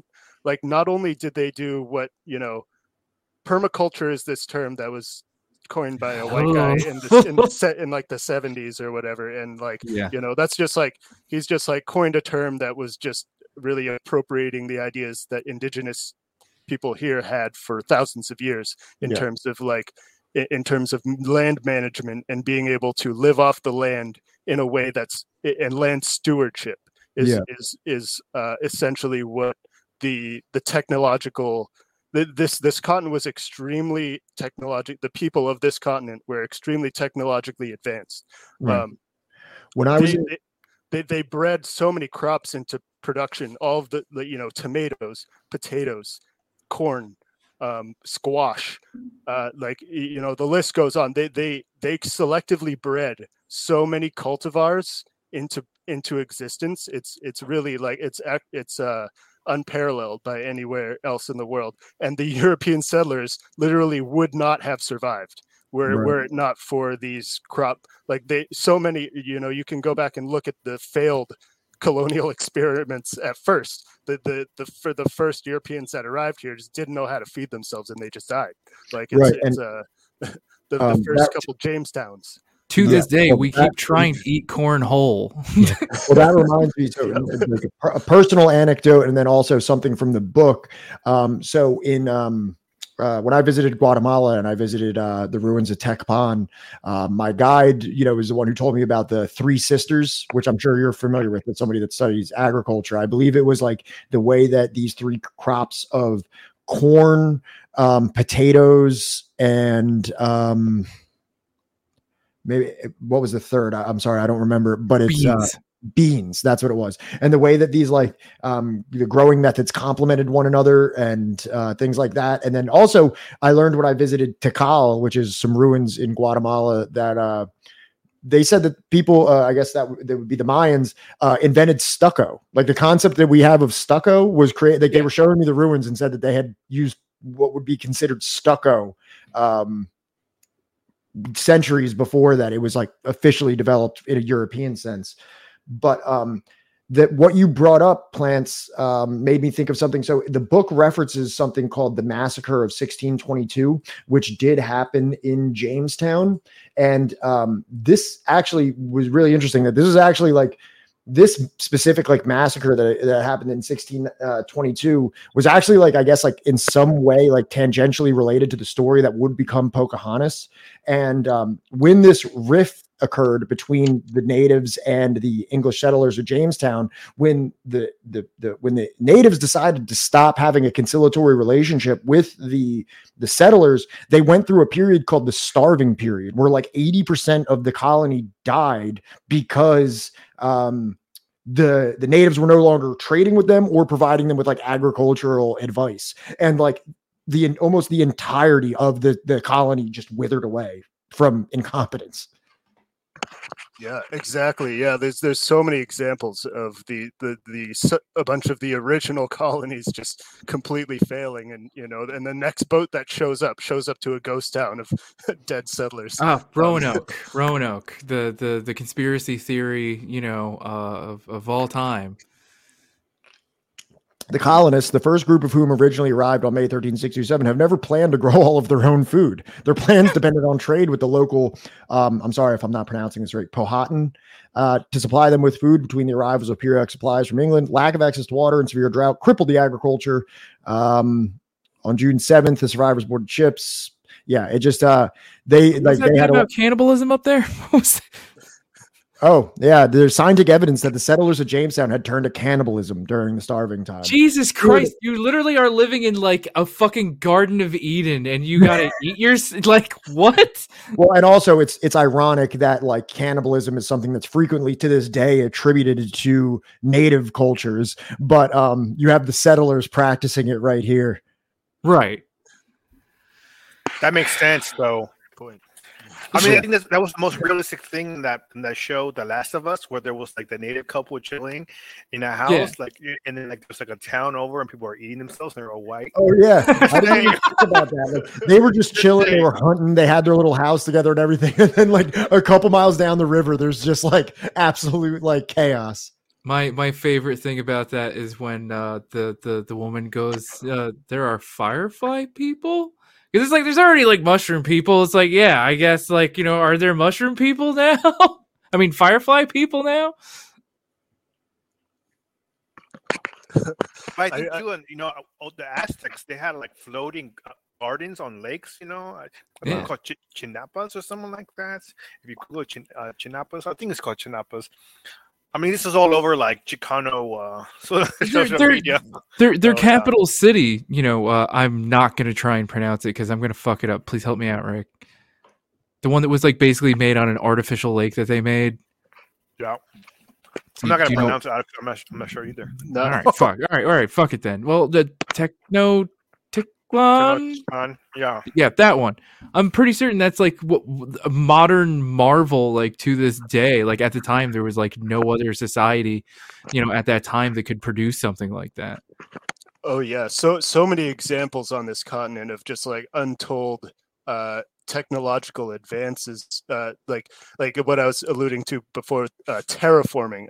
It's the term I was looking for. The indigenous people of these continents in this hemisphere, right.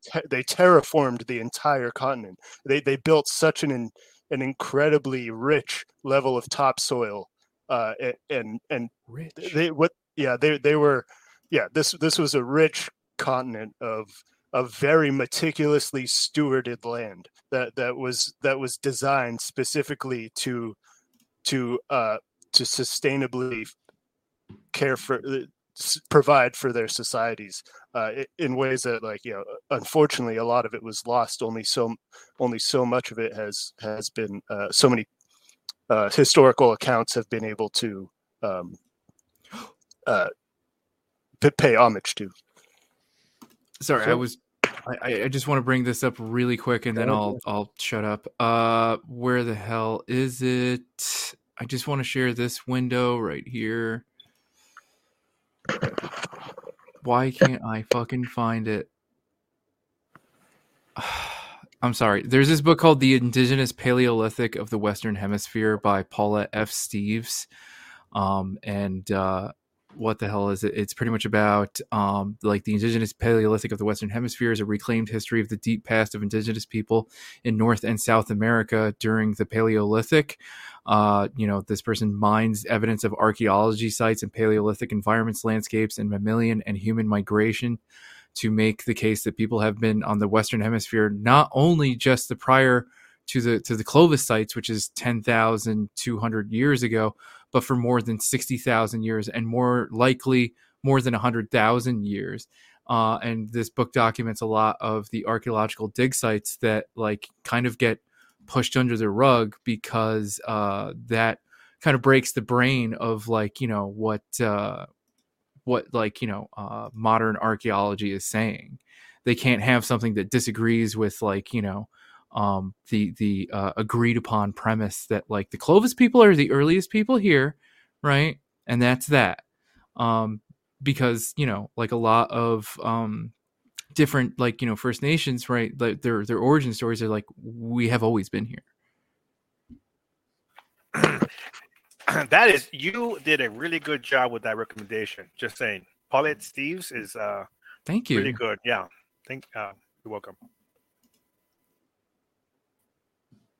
I'll post the link in the chat. So I guess what would be appropriate now would be to like, we talked about the English a lot and a lot of those dynamics. I guess we can bring it up to the actual, like, kind of the inception of the United States of America.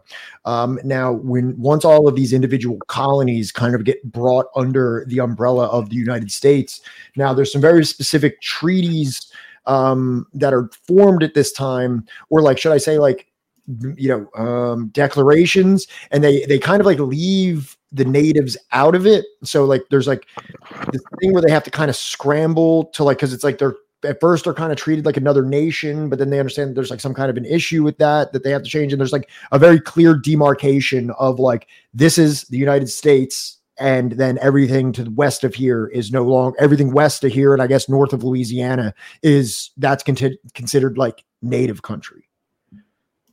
I think, yeah. So we have to go to back a little bit. So the crown before the revolution created up to two departments. It was the southern and northern department of India to conduct Indian affairs, right?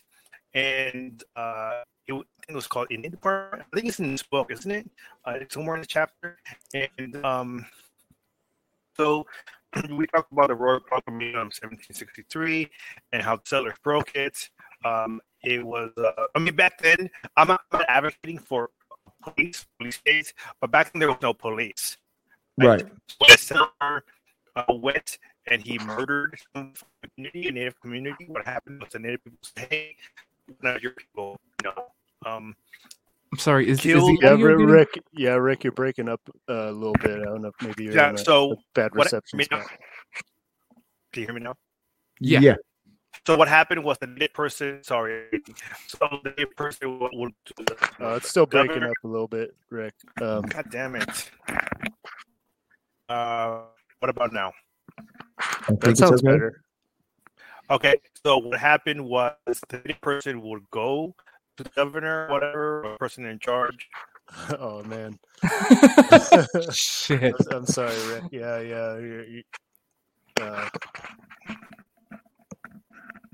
Yeah. Are you in a tunnel? No. Don't talk about this again. You're in the middle of a desert, huh? Is it the? There's actually a dust storm here, so there's literally a dust storm happening right now. So, yeah. Can you hear me now? A little bit. I can hear you like pretty good for like a couple words, and then it just Okay. and then it just kind of like, you know, cuts out. Okay, hand my cow. Okay, so I can see you. So I think it's worse now. Yeah, that's worse. Let me log out. I'll come back in. Okay. Okay. Yeah. All right. Sorry. What are we going over now? I was trying to figure out what he was trying to say. I think he said something about local governors. Right. So I kind of laid out like there's the inception of like the 13 colonies into the United States. And then obviously this is pre-Louisiana Purchase. Hey, Rick. Am I good now or not? I think you sound good. That sounds good. Okay. So when somebody got murdered, somebody from the local native community will go to a government or something and say one of your people killed our people. And then, you know, obviously the army had to enforce it, but like I said, the army is not a police, you know, like a district police force. So a lot of settlers killed a bunch of natives. So the British Crown would have to end up paying local communities money or whatever because they couldn't find all the murderers. There's so many murders, right, happening. In addition, that competition didn't happen on the top level. It happened with the regular sellers too. Like, they were promoting this shit, right? And well, to move forward, That's why the Royal Proclamation line was created. There was a lot of like fucked up shit going on.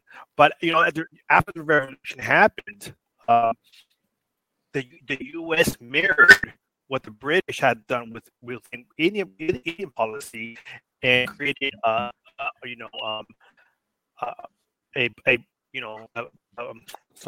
a department to deal with Native people. And before the Constitution was Articles of Confederation, right? And Article 9 within the Articles of Confederation says the U.S. and Congress shall have the sole and exclusive right of power to regulating the trade and managing of all affairs with the Indians, not members of any Senate. Not members of any Senate within its own limits would not be infringed or violated. So, so they tried to create the same type of policy. So the British style of colonization continued under an American banner. Change. So, and then after, obviously there were like Native people that were like fighting during the Revolution, fighting for the British, right? And the people that were fighting for the Americans. So when the American Revolution happened and the conflict ended, the Treaty of Paris ended the war for the British and the Americans, but the war was still going on between the Americans and the Native people. Right? It wasn't until a treaty of Fort Stanwix and a treaty of Fort Dodge that ended the war between the Native people and the Americans, and the U.S. claimed, it had conquered those natives and that land from Native people, and it's called the Northwest Ordinance. If you can Google 1787 Northwest Ordinance, right, it shows you that the chunk of land that it took from the Native people. I think it was like Michigan, some of Ohio, Wisconsin, Minnesota, Indiana. So I don't know if you have it up. So you said the 1787 ordinance? Yeah, the Northwest Ordinance. Yeah. Yeah. So what happened? 1787. Yeah. So then they were like, oh, we're no longer going to conquer natives. Now we're going to go into treaty with them, right? And this is where the treaty era came into play, right? So like after this whole, taking this huge part of land. I don't know if you're Googling it. Yeah, Rick, if you don't mind me taking, it's really hard. It's not, you're not coming in clear still. But yeah, like this is the whole this whole reading that we've done, the first 30 pages is a lot of talking about how the evolution of the different legal structures involved in terms of like the legal precedents set for colonization. So you have under the crown had certain policies. You have Johnson versus McIntosh, right, is like the first, or sorry, I can't remember if that's the first, but in the trilogy, but it's like they were first citing the Royal Proclamation. That was what first determined whether or not a sale of land was deemed legal. Because this is under the Crown's law at first, but then they're setting a different legal precedent with the doctrine of discovery. Right. So like that set the precedent of whether or not it was legal for these for the colonists to buy and occupy indigenous land. Because there's so many cases of, as Rick was mentioning, egregious that the whole premise of all the colonization was was illegitimate, but there are particular cases where we even went against colonial law to encroach upon these territories, and so this whole reading and the Marshal Trilogy goes through where the different legal precedents set and and how it played out in terms of like the interests involved. You have the land speculators who are trying to further encroach upon indigenous land via illegitimate claims and sales that were not necessarily legal under the Crown's laws. And this all coincides with the American Revolution and the changing of the legal structure to where the United States federal system is what was determining what was legal or not in terms of the sale of land and the occupation of further occupation of indigenous land.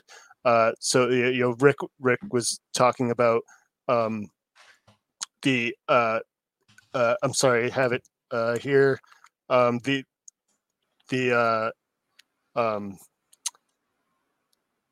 sorry, I have it highlighted, but it's the federal government created an institution a few different bodies to regulate the sale of indigenous land and the further encroachment of the colonists, and as to whether it's legal or not, because they're playing it's a game of diplomacy with the colonists because they're not trying to stoke further conflict with the indigenous nations. They're trying to do things as carefully as possible. Yeah. So that's a policy that is mentioned in this reading. It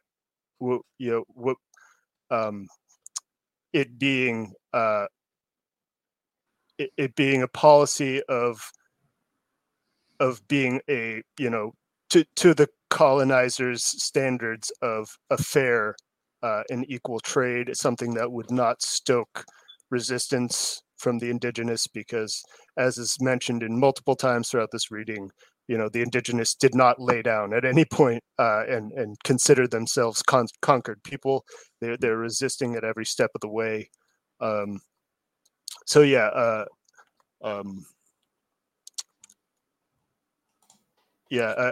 don't know how much more. No, yeah, that was helpful. Johnny, do you have anything to add to that? I was trying to find the specific parts in the book that he was talking about. Okay, what?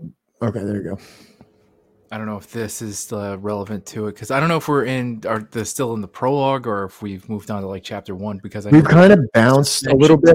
I think that most of what we're talking about now, like once we pulled up that map of the Mississippi River and the Ohio River, and that was like a point of contention where like more settlers were driving down the Ohio River, and there was a lot of conflict because the natives were very fed up at this point. Like I said, there was a lot of treaties and kind of like conciliatory relationship. And then like, this is when like, you can see that the natives go like, this is when I believe Tecumseh came into play.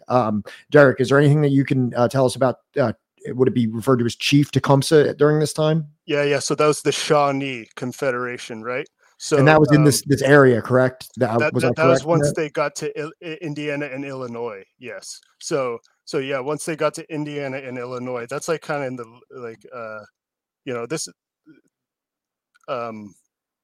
Yeah. So yeah, once they got to Indiana and Illinois, that was when they met like the Tecumseh's resistance.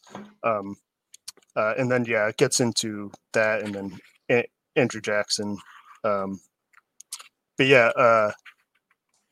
that's basically. I guess we could talk about the different regions is kind of important. Like the colonists broke it down into the different regions. You had the northern regions, the southern Cherokees, and the Chickasaw, and then in between they broke it down into like different regions, which they were doing diplomacy with. of the indigenous, the groups of indigenous. Obviously, there's the Haudenosaunee. There's the they called the Iroquois. They call themselves, to my knowledge. Please, Rick, correct me if I'm wrong, but I think that's the language group is Haudenosaunee, if I remember correctly. Which includes the Seneca Nation and what is called the Mohawk. They call the Mohawks. So yeah, like they have these different groups, and once they got to that, these groups were also divided in and amongst themselves in terms of like their allegiances to whether it was Britain or the colonists. And in terms of like what where their strategies lied, and in terms of like what they would do, they had the different periods of resistance. But yeah, once they got to the Illinois and Indiana region, that's the Shawnees, that's Tecumseh. That's in the later part of this reading, as I remember, and that that I think it's like page 26. Yeah. Yep. Obviously that's where they stoked. That's where a lot of conflict was stoked. Was with Tecumseh and his. That's where they met. Probably some of the most of the resistance that they met at the first part of their Western expansion.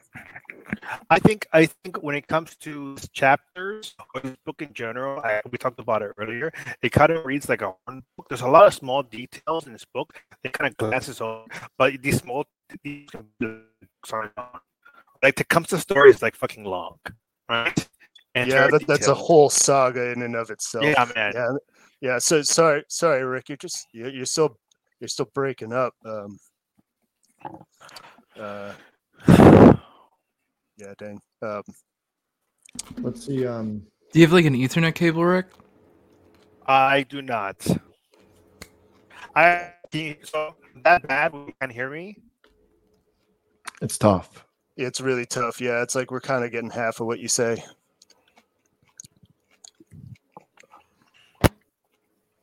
Unfortunately, but yeah, here I'll let's go through. So we basically kind of like the prologue. What about now? What the? Yeah. Give us a few sentences. See how it sounds. 1, 2, 3, 4, 5, 6, 7, 8. Hell yeah, that sounds amazing. That's perfect. It's my headphones then. Yeah, dude. Your headphones are fucked. It sucks. All right, so subscribe to Subversive History so I can send Rick a new pair of headphones. No, so as I was saying, now I don't have headphones on, but as I was saying that like a lot of things we read this book, you read like obviously again. Oh no! Yeah. Oh no. It's a dust storm, man. Today's cursed. You got me first, like messing up with my mic, and and I don't have heat in my house. I mean, like, hey, look, also, everybody. What kind of just got delivered, and not only did they get miss one of my orders, but the other order is full of something that I'm allergic to. So amazing. Is it just peas? Is it just pea soup? Did they just send you pea soup? Okay, so I'm allergic to peas. The two sides that are on the order is like potato salad that has peas in it for some reason, and cabbage that has peas. It's from a Jamaican restaurant, and there's peas in both sides. So it's like I can't even eat the wrong order. I didn't know peas were such a staple in the Jamaican, and not like the Jamaican, rice and peas, which is like kidney beans, but like actual like green peas that I'm allergic to. I don't know why. Yeah. Both sides have both of it in there. So it's like not only did they get it wrong and forget my girlfriend's food, but they also gave me food that is poison today. Oh no, it's fun. It's cursed. This is a proletarian production here. Yeah, this really truly is. I feel like we would not be as good a leftist broadcast if we weren't having just catastrophic issues throughout the broadcast. That's for the rich people. They can have the clear audio and the. Hey, you hear that, JT? From Second Thought? They can have the clear audio and the non-poisonous food. Yeah. But yeah, like in the prologue, I feel like that it kind of skips around, right? And it kind of like, I mean, it kind of mostly goes up into the revolutionary period, if I'm correct. Yeah, and it also just skips like contact with the English almost entirely. Yeah. And it uses Christopher Columbus. And it's just like we're looking at like the construction of the U.S. It would make more sense if we're like looking at like, for instance, like, the counter-revolution of 1776 was like a broad, like, covering not just the American, but also like the French and the Spanish, and their relationship to slavery and stuff in the U.S. But this is, I think, supposed to be a little bit more confined. So I would expect there to be a lot more like early history of like, they briefly go over what the hell are they called? The Puritans or whatever. Yeah, the Puritans and the Quakers, they go over. And I did want to ask what was your full question there, Johnny? I'm sorry. I didn't want to just railroad you. I mean, you didn't quite railroad me. I mean, we did sort of skip the whole like, conversion thing that they were about, the Christianization, And the reason I wanted to bring that up specifically is because I live here in Pennsylvania. And when they talked about that, they brought up the Quakers. And here they kind of talked about the Quakers, like William Penn, who's the namesake of Pennsylvania, like as like a kind of like a benevolent colonizer. Like the Quakers were very friendly with the Indians and still like have like a favorable viewpoint till this day or something like that. I was curious if you had anything on that. Yeah, that's a very patriarchal society is a lot of what I've heard.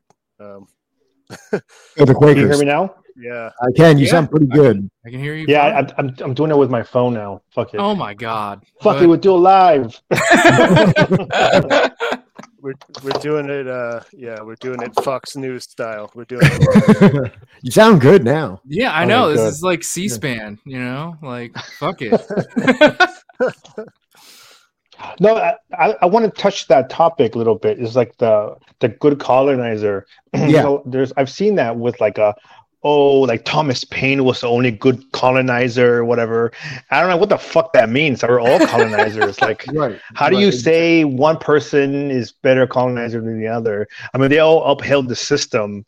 So, I mean, they weren't advocating to abolish settler colonization. They were advocating for, the American settler project. So that's kind of like the mealy, like, well, this person thought slavery was bad. They may have owned slaves, but he's in private. He was like, hey, this is kind of not cool that I own these slaves, but I'm going to continue to own them until the day I die. Right. And it like kind of furthers that like weird encapsulation or this weird conception that, what the fuck is it that like, well, everybody, was into slavery, it's just, there wasn't abolitionists back then, or there were no people that were like resisting colonization. And I would like to believe that there were, but we have few examples, if any. Yeah, certainly. And Okay. exactly. And there's so many examples of this, of going down through history, the first what is considered the the landmark, or the like I don't know if landmark's the correct term, but the book that really like was the cultural phenomenon of the time during abolition in the United States was Uncle Tom's Cabin, and it's still a racist book written by a white lady. Yes. It's like, so it's like, and you go down even into Abraham Lincoln, and abolition was basically a concession. It wasn't, he wasn't a fervent abolitionist. It was a concession he made to appease a section of the population that was sympathetic to. If I remember the quote correctly, he would do whatever it took to keep the Union together. But if I could preserve the Union while maintaining the institution of slavery, I would. I think is the quote, if I remember correctly. No, that sounds about on par from how I remember it also. As far as the term settler, right, today and inferences of today, I think a lot of, especially leftists, get very ruffled feathers, about being called like a settler or a colonizer or whatever. I don't, right? Not that I don't think it's a good, not that I think that like it's a good thing to be, or any like kind of harebrained like MAGA communist pat sock ridiculous goofy bullshit. I think that like yeah, I accept that I'm a settler, and that like it's my responsibility to learn this history. It's my responsibility to do what I can, right? In the same way that like if you say you're a communist, right, it's within your ability to learn everything that you can about like communist history, and like being able to critique capitalism, right, and how best to implement socialism and whatnot. Well, if you are a settler, right, and you don't like the act of this country's existence being a settler colonial project, right, wouldn't it be within your interests in standing against it, to understand everything about it and its history, right, and to fight against that, instead of just changing the aesthetic of the settler colonial project to one of stars and bars to hammers and sickles? Thank you. I think that's such an important point that you point out, that you bring up, and I'd like to, if you guys could bring up on screen, there's this, there's a work by Kim Il Sung by the name of On Dogmatism and Formalism, as I remember, in establishing blah blah blah. It's a long title. On eliminating dogmatism and formalism and establishing Juche in ideological work. Yes, also known as the Juche speech. Exactly. Yep. And he goes into like, he's talking about Korea. I think he wanted it on screen. Oh yeah, I'm trying to. It just if you guys could, I think it would be great. Do you want the actual thing, or do you want like a wiki entry? Like, what do you prefer? Either is fine. I mean, I think there's a, there's an online version. There's on Marxist.org. I think there's a full script of it. But I think that's a very important thing. I think there's a lot to learn from Juche and or Juche. I'm not sure if I'm pronouncing it correctly, but yeah, I think there's a lot to learn from Kim Il Sung, and this text is very important to me, because I think it's especially important for those in the West, because he talks at a couple points about the importance of not dogmatically applying theory to what you're doing. You have to custom tailor it to your country's your country's conditions. You can't just, the revolution in the USSR, that doesn't look like what it looks like here. It's very, very, very different, like almost entirely different, you could say. In these conditions in which we live here in the settler colonies, very different. And in fact, like you could say, our conditions here are much more akin to,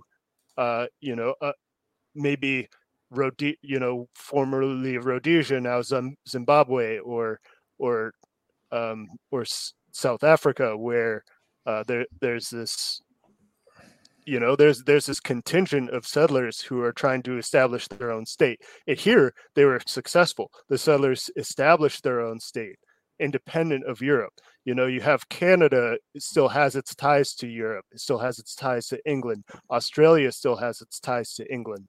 Australia has its ties to America when we cooed their fucking government in like the 70s too. They really, like, when you think about it, like the whole Euro-colonial sphere acts as a proxy of the United States now, and the United States is essentially taken on the role as the leader of Euro-colonial society. Right. Before we get too far ahead, Sam made this point that, like, I've been thinking about it exactly, but not here in the States, but in Latin America. Like, Spanish isn't indigenous either, so I'm just trying to make sense of it all in my head. And I think that, like, it's important that we understand that, like, yes, even places like in Mexico, it is a settler colonial project. AMLO, if he turns out to be really cool, that's great. That doesn't make it, like, less of one. Yeah, very, very. But Latin America is something that I personally don't feel too comfortable commenting on, because it's so complicated, and Right. I like to leave that up to our comrades, especially our indigenous comrades, so in the southern continent. I think they're the voices that should be uplifted and who we should be listening to as to what the solution to the colonial contradiction is in each of those countries, because they're very different. It's very different from country to country. But yeah, there's definitely there is very much a settler colonial situation there as there is here. But very different, and it varies from region, country to country, region to region. Yeah. So- as all you're highlighting these great parts here. Yeah. I mean, how relevant is that? I mean, I read this text and I'm like, this is so relevant to our. This is what we're doing right now. Yeah. And what I mean by that is that, if not for historians like, Gerald Horne, if not for us, examining this work by Prucha with a critical eye, right?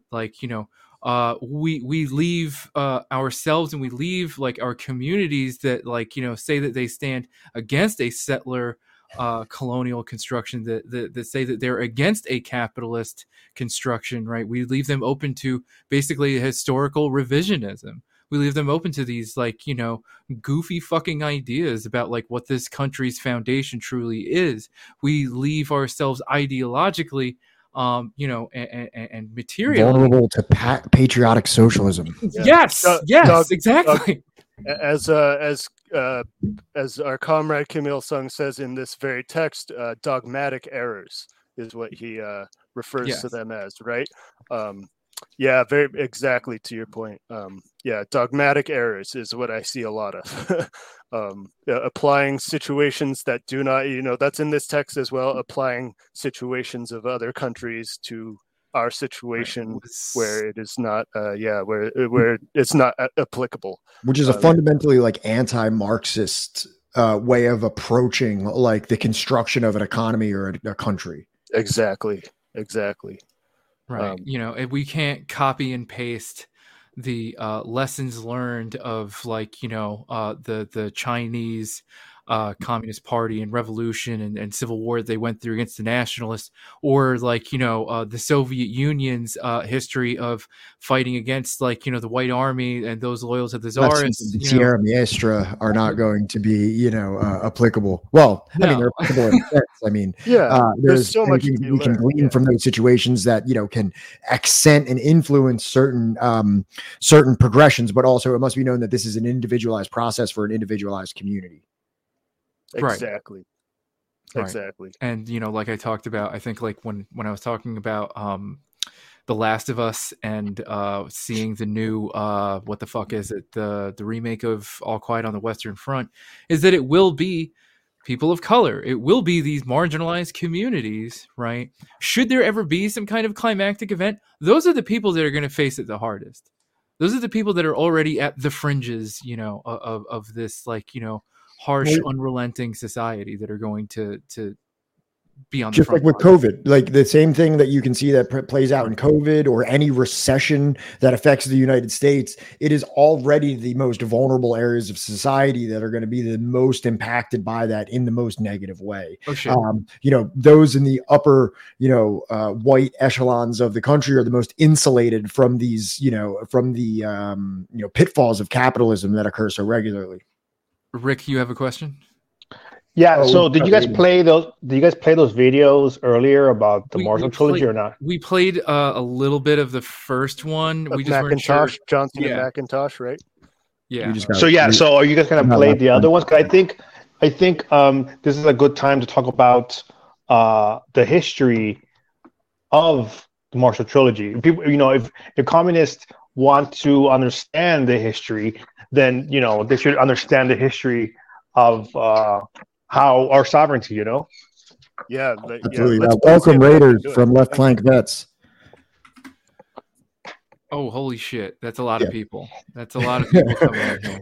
We got a couple visitors in chat for the discussion. Welcome, everybody. Thank you for being here. A lot of people. Yeah, I mean, how would you want us to go about with the videos? Well, let's do a quick. So I think real quick here, just for everybody that came in, we currently have Rick from Decolonized Buffalo as well as Plants Fanon. We are discussing The Great Father by Francis Paul Prucha. It's the United States government and the American. So are we good? Can we start? Yeah, please. Okay, so we have to talk about, we have to go back again, pre-1763 Royal Proclamation, when before the Revolution. And there was this land speculator company called the Illinois Wabash Company, and this guy named Thomas Johnson.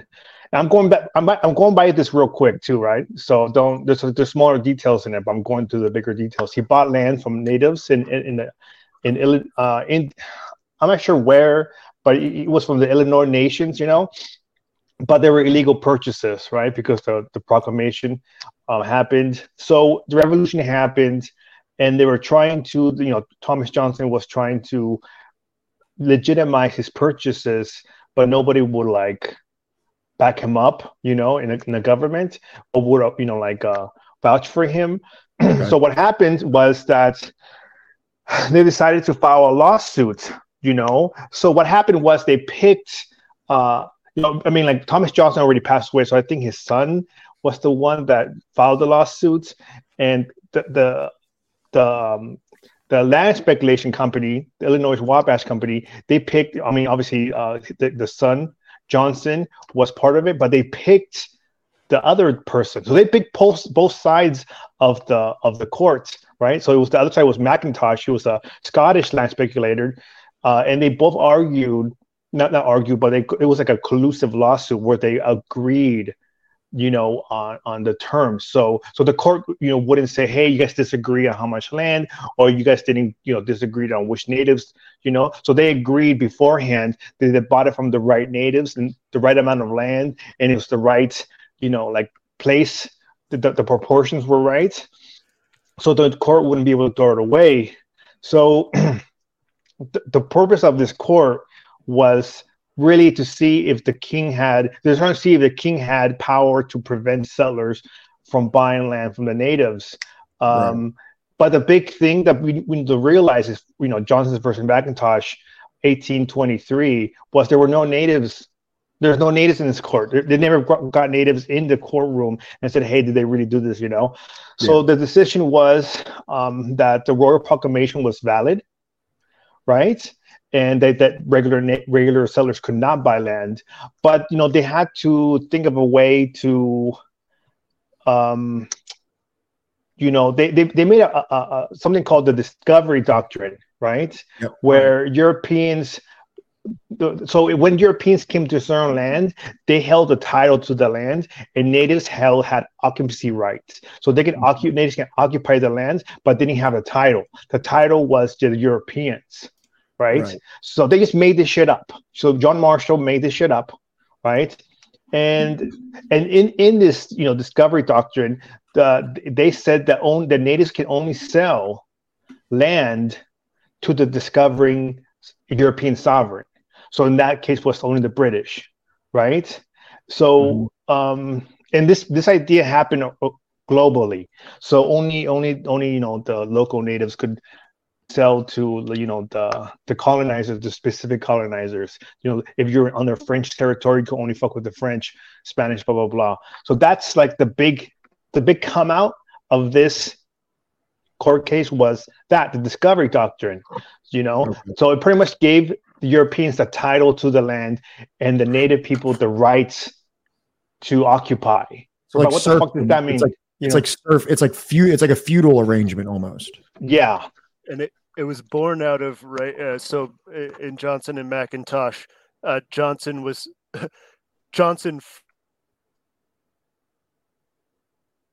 Did you break up?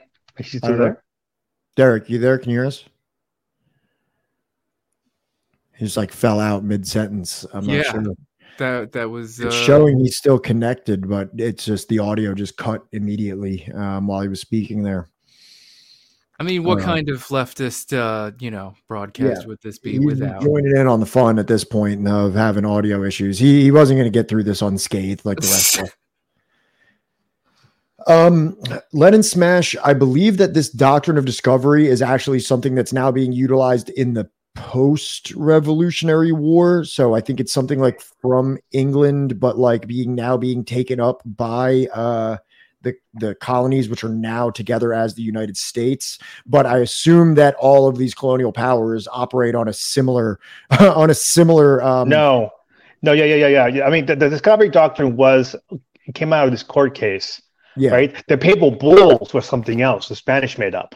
Okay, right, from the Catholic Church. They all probably have their own interpretation of why they can colonize, how they can justify it. I was going to add, actually, also with the doctrine of discovery, does this have anything to do with like that, like John Locke, like Lockean theory of like, I've heard that this was used to justify dispossessing natives of land that like they weren't cultivating it properly, and thus that this, like, Lockean perspective, like whoever cultivates the land more efficiently or something thus has the right to it. And this is kind of like undergirded a lot of like liberal property rights, like, and the way that they were able to dispossess natives.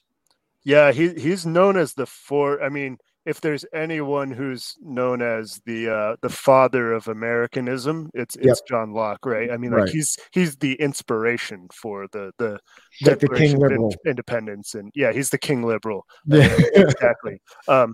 Sorry. Before I cut out, I actually accidentally hit the mute button on my mic that I didn't even know existed. You learn something new every day. I do. This is a new headset, and I'm figuring it out.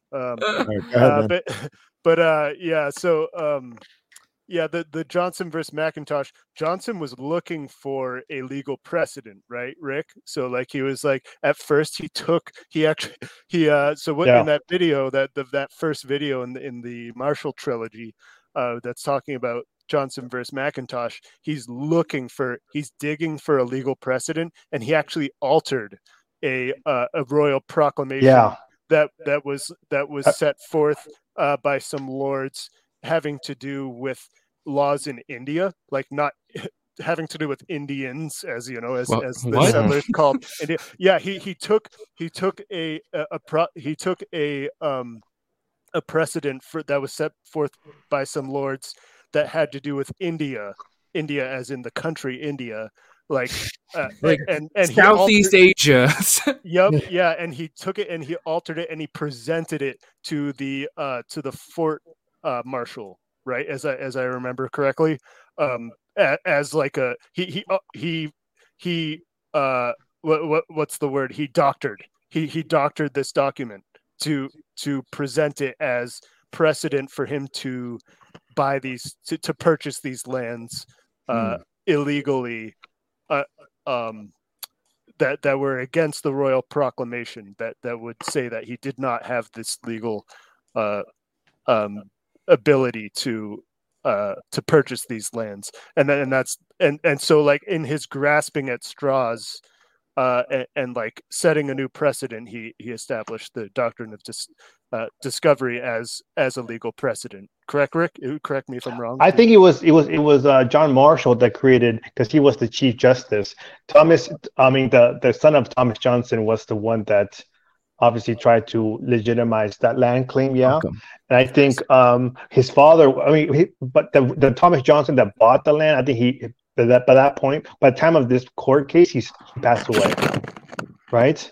So it was the son that tried to move forward with the land claim. But I think what we really have to focus on is the outcome of the court case. Was the big part of it was that the royal proclamation was valid. Only the federal government had establishing that only the federal government had the right to make treaties with the natives, right?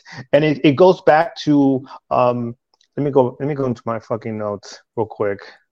The Article 9 of the Articles of Confederation, where it says that only Congress has the exclusive right to regulating trade and treaties. And I think it also goes within the trade. It was called Trade and Intercourse Act, Non-Intercourse Act, which means that only settlers needed like permits or licenses to do trade with natives, and if white people or the settlers committed crimes against native, they will only be prosecuted by the U.S. government, not by native communities themselves. So it kind of also strips away native sovereignty to a point. So natives couldn't administer justice. Only the U.S. government could, right? But when we go to the Constitution, right? So Article 1, Section 8, it says that Congress shall have the power to regulate commerce with foreign nations and among several states and with Indian tribes. This is Article 1, Section 8. Article 2, Section 2, Clause 2 is treaty powers. Only Congress has authority to create treaties. So you have to know, again, that this happened, this court case happened after the Constitution, but these rules were already in place, right? Within the Constitution and within the Articles of Confederation. Yeah. So, and in 1790, the Trade and Intercourse Act, Non-Intercourse Act. That's a fucking long name, but you Google that shit, right? But yeah. So I understand, and this is, covered in the book, and also you just explained it very well that, you had these like roughly independent colonies, not necessarily independent. Obviously they had the mother country, which was England, but they were all operating somewhat autonomously in the what would become the United States. Now they're under one federalized structure, and the Federation of the United States is putting all these limitations on how they can interact with natives, because it posed issues for the stability of this new nation of the United States in terms of the trade with them, in terms of how they can put treaties on them, in terms of how they can acquire land, and these things. Now, in the book, this does come off as a little bit like this new United States government has the best interests of the oh, we just have to get all these colonists in line because they're going to treat the natives really bad, and we need to do this almost as a paternalistic way of like protecting the nation or protecting themselves from natives. Do you believe that there was more like insidious undertones to this law, or do you think it was done with good intentions?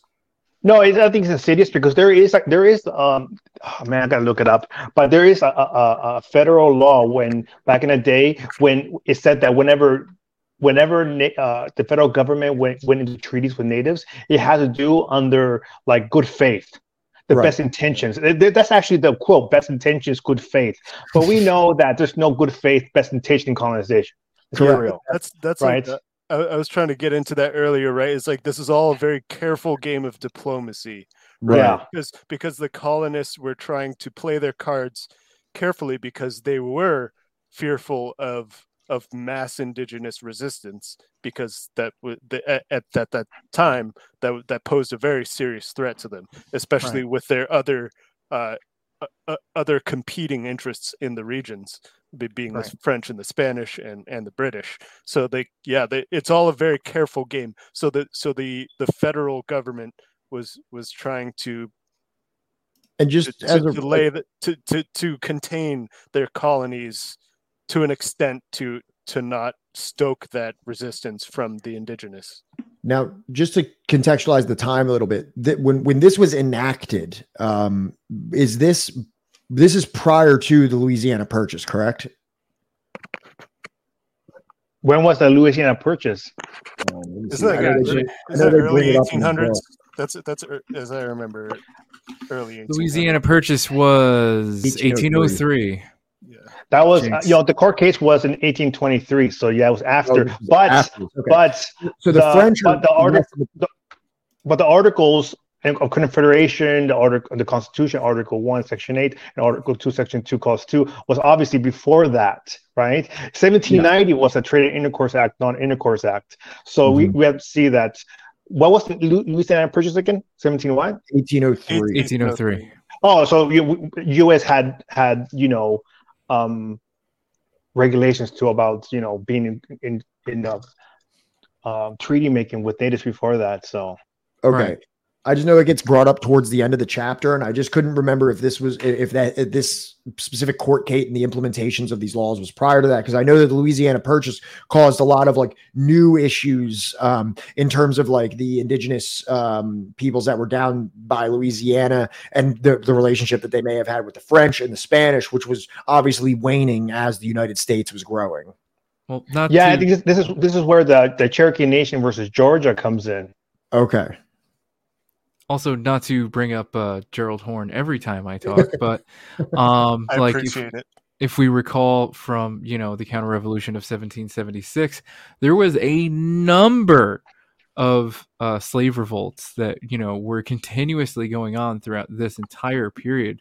So especially after this period where the English are finally leaving, they also then still have to continue to import more of a slave population and ensure that they can do that as safely as they can, while also contending with the fact that the French and the Spanish are still right there to the west and south of them, and the indigenous tribes. And this is why Georgia was enacted as a state, right? Like Georgia was like meant to be like a slave. It's the Berlin Wall. Yeah, it was like the Berlin Wall of slavery. Yeah.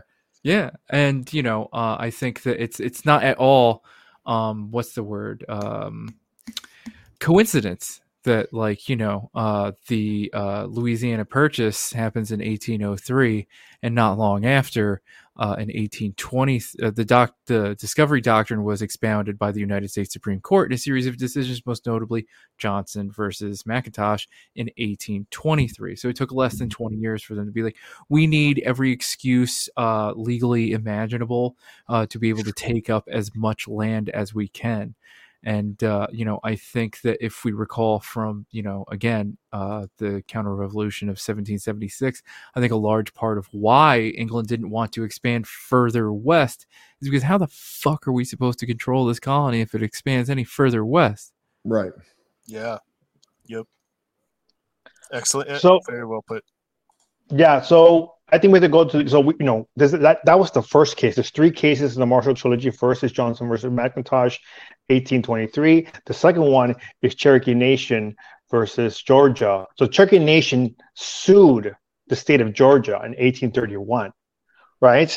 And so what happened was that there was a colony of Georgia was created, but they decided to succeed to the U.S. So that means they wanted to become a U.S. state, right? So what they did was they told the U.S. government, we will become a state if you promise to get rid of the natives for us. And the U.S. was like, okay, cool, man, we'll get rid of the natives. But the U.S. government didn't know how, right? Okay. So I think what happened was that so we have to understand too, the Cherokees actually at that time had a constitution of their own. They actually tried to assimilate into European life. They actually had their own newspaper, it still exists right now. I think it's the Cherokee Phoenix, right? And they actually adopted slavery, right? And this is why there's the Cherokee freedmen situation happening where they you can look up that situation, but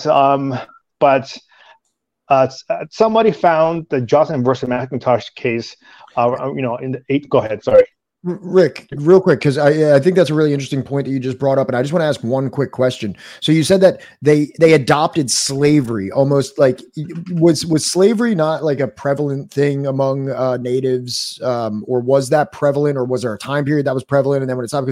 Because if they adopted it, it sounds like they weren't actively participating in it during this time period, right? No, they participated, right? It's like the Cherokee Nation was kind of, they kind of adopted some Western, like. Were they a member of the 5 tribes of Oklahoma? The civilized tribes, yes. right? Yes, I didn't want to use that term, but quote unquote civilized, yeah, because they did slavery, they're like, this is one of the civilized. Well, no, that is almost exactly it, Pat. Is that like they told them, like, if you adopt our farming methods, our clothing, our culture, our religion, and our methods of economic production, like slavery.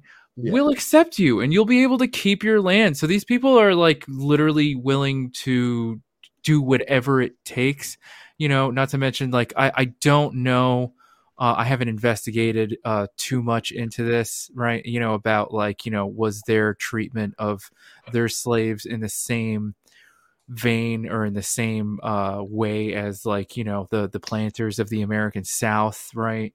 And the barbarism that, not to say that there's any form of slavery that isn't barbaric, but like, was it seen in the same way that like, the white construction of slavery is? I can't say that because I don't know too much about that aspect of Cherokee history. I would actually recommend like you contact a Cherokee historian, right? That's actually part of that works for the tribe. I mean, I'm pretty sure they have historians, but I can't really comment on that. I don't even want to comment on that. Understood. Right. Yeah, not to say like that's I was just I was just commenting that I know that's the Western narrative that like they were the quote unquote civilized tribes. I know that a lot of freed slaves would escape to the Cherokee territories and the Seminoles also. Yeah, and the Seminole. Yeah, especially the Seminole, to the Cherokee and the Seminole territories for for freedom and citizenship in these tribes because it was better than living with the colonists. That was for sure. So that's a good point too, especially for the time period that we can at least say for certain that at least in like, the Seminole, like, what I mean? They obviously didn't have a similar type of like slave institution that many of the colonists were utilizing, making it so attractive for runaway slaves. So that is a good point. Thank you. I think that this just comes down to one of those things where it's just like, like any of the other topics that we talk about, whether it's the Soviet Union or, or like the figure and legacy of Stalin, or we're talking about like, any other socialist revolution. I think that like, there of course inevitably will be contradictions, within the history that like, we have for these things, and I still don't see this as like some kind of insurmountable scar or reason against like land back or indigenous sovereignty and independence.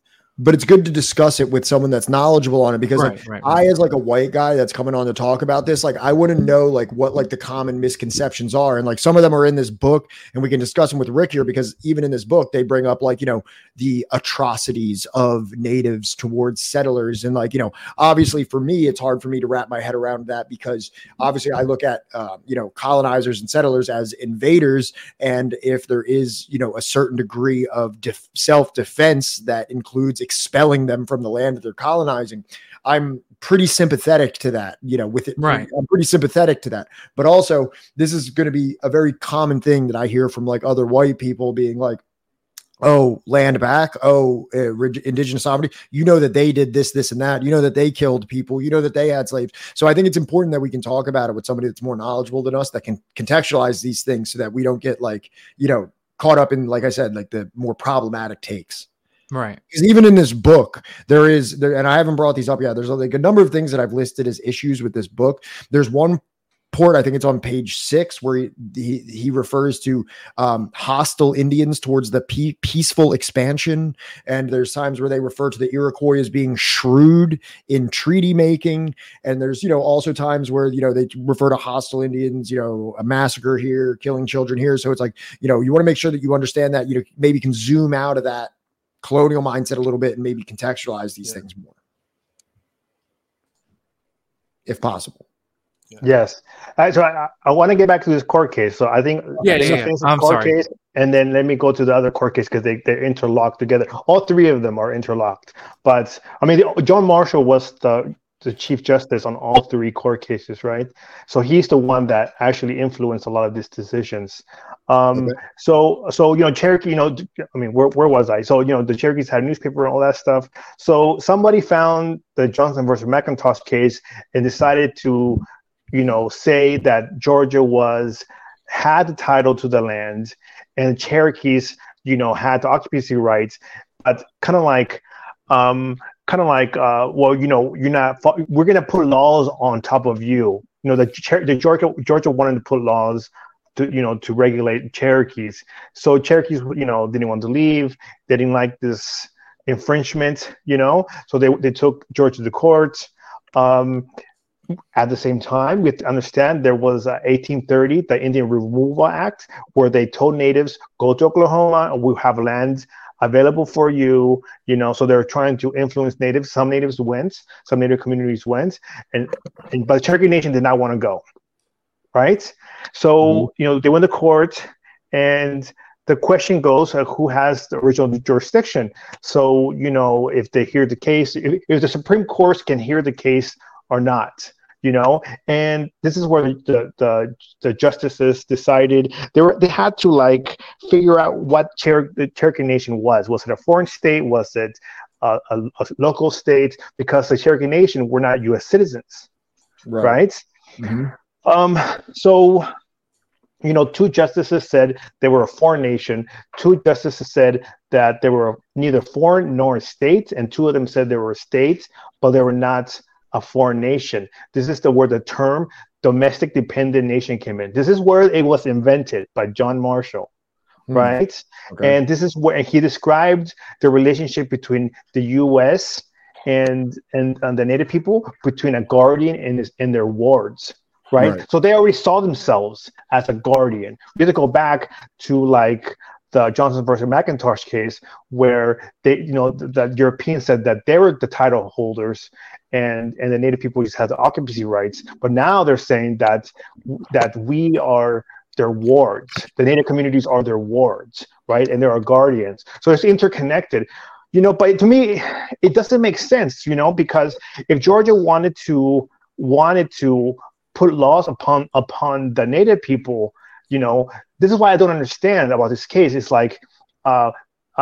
treaties are made in Congress, which makes it like a federal law. So a state law does not supersede a federal law.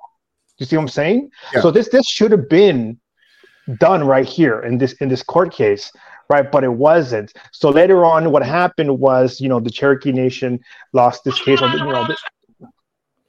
don't know what that was. And Worcester versus Georgia happened, where there was a missionary named Samuel Worcester. There was another person, I forgot his name, and he was a postmaster. And Georgia law said, they tried to impose their laws on the Cherokee Nations so settlers had to go get a permit or license to be in Cherokee territory, and Worcester did not have fucking permits. So he got arrested. He was convicted to hard labor, and Worcester complained to Supreme Court that, he was unlawfully held. So what happened was that what was decided was that Georgia could not impose laws over Cherokee Nation because they had no legal authority. It will violate federal treaty between the federal government and the Cherokee Nation. And this will it's like the supremacy clause, which means that, like I said earlier, federal laws supersede state laws. Right. And, so what happens, is that this court case does, talk about, that the Cherokee, in the decision, it says the Cherokee Nation is a distinct community occupying its own territories with its own boundaries, which is, the laws of Georgia can have no force, and with the citizens of Georgia have no right to enter, only within, the Cherokee permission, or in conformity with these treaties and with the Act of Congress, and the whole thing between natives and the U.S. government is only, vested in the U.S. government. This is in the court case decision, right? So a permit says that the Cherokee Nation is a sovereign nation, but the caveat is that they try to put that they are a domestic dependent nation, and going back to Cherokee Nation versus Georgia, and that we are wards and there are guardians, which this is very colonial, because now it's affecting us now with our court case and our sovereignty. Right. We cannot make treaties, we cannot make diplomacy with anybody outside the U.S. We can make some economic deals, but it's very limiting, and it's kind of equivalent to Puerto Rico. Not comparing Puerto Rico, but they don't have their own. I think they have their own government, but they're not sovereign, independent. No. They have a governor that is selected by. Yeah. So I think. Yeah, it's very similar. Guam has the same thing. So I think so they are under like the stewardship is really fucked up. So I describe it almost like a sovereign apartheid. Where we're sovereign to a point, right? Like just like some like back in the day, some citizens were not, some people were not citizens, or black people were like 3/4 back then. Like they were like, it was kind of right. They were kind of Americans until later on, when black people became citizens and they got the right to vote. Like Native Americans weren't citizens until 1924. We're not even there 100 years. We're like at 99 years right now, right? Ago from the Native people being citizens of this country. But there you see. Okay, so this is where I'm going to talk about the colonial theory right now, because there you see how the U.S. government sees Native people as a guardian and ward. Now you have to understand when we talk about the colonial theory is that when you talk about making a socialist U.S., right, and settlers want to talk about a communist party controlling this country, and then the Native people will be autonomous over there to the side. This still. It's the same shit. It's the guardian and ward shit. Like, we're the guardians, you're the wards. You be over there autonomous. We'll get you whenever we need you, whenever we need your decision on some shit. It's the same concept. It's a colonial bias, right? So these people, this Marxists, this Western Marxists, especially American Marxists, don't know this history. A lot of people don't even know that there's federal Indian law. Right? This is a fucking law. This is like the whole departments. There's people that study this shit. I went to law school for this, right? And so it's one of those things that, and I literally went to law school to see how it fits into decolonial theory. I'm not practicing anything right now, right? I did it just for this. And right now, when we talk about decolonial theory, first off, we're talking about abolishing the U.S. state. We're talking about abolishing settler nationalism, and putting the full sovereignty back on these Native nations. And how does that look like? You know what I'm saying? And so we can't just read, like just Lenin and Marx and Stalin, but you can read them, but they don't address our specific contradictions now. And you have to know history. And this is why I recommend the history book. This might not be the most perfect history book, but it's a start. Right? Every Native community has a historian, right? And they can tell you their history even better than any book can, right? From their own communities. Because there's history among communities. It's not any book that I know from family history, family verbally, So we have to know that, that we all have our history, and in order for us to learn, we have to learn the history of colonization on this country. And I hope people read this book and they try to take out just how that relationship between the U.S. and the natives played out. Because we also have to talk about, there was eras of federal Indian policy, which is right now we're covered, I think, 3. So the colonial period, which is from the start to 1789, the early republic, 1789 to 1830, and the removal era, which is right now, right, 1820 to 1860, right? So we cover 3 eras of Indian federal Indian policy, or European Indian policy. And after the Worcester versus Georgia, we have to understand that the Trail of Tears happened. Right, where the U.S. government came in and forcefully removed the Cherokees into Oklahoma, and a lot of fucking people died. Right, from what I see here on Wikipedia, it says 4,000 died. Yeah, a lot. Right. So all these questions I'm posing to you are rhetorical, in a sense that when I'm asking you, was this benevolent colonization? Did they have good intentions? I wasn't asking that to be like, I actually believe this and I need you to tell me, but I just kind of want to have the broader conversation about how the book kind of frames it a little bit, just so you can dispel it. But then also all those questions I'm asking, they're pretty much very concisely answered when you consider the Trail of Tears that came not long after, correct? Yeah. So after this was also the reservation era. Right. And there's a whole history behind that, why there was the reservation era. And again, it's the styles of colonization different from Spanish. Like I said, like we said earlier 2 hours ago, the Spanish tried to assimilate the indigenous and the black communities, and the British and the Americans tried to like push away the native community. Like you go over there, you go in your designated areas. So Yeah. the colonization is totally different, so you can't compare colonization like here versus Mexico. It's two very different things, Okay. So yeah. I assume that the third case that you wanted to talk about was Worcester versus Georgia. We did that. Oh, okay. My bad. Sorry. We did that. We did that with the whole, like, there we are our own distinct community with our own boundaries, and the Worcester coming in and, complaining that he was unlawfully held by the state of Georgia, and the state of Georgia did not want to release him. Right. But you got to understand, too, when was the Civil War? Like in the mid 1800s. So the whole conversation about state rights and a federal policy or what the federal government actually has the right to do upon states, it kind of slowly, you see the beginnings of this right now, where the states are thinking, hey, we can do whatever the fuck we want. And the federal government is like, no, you're not.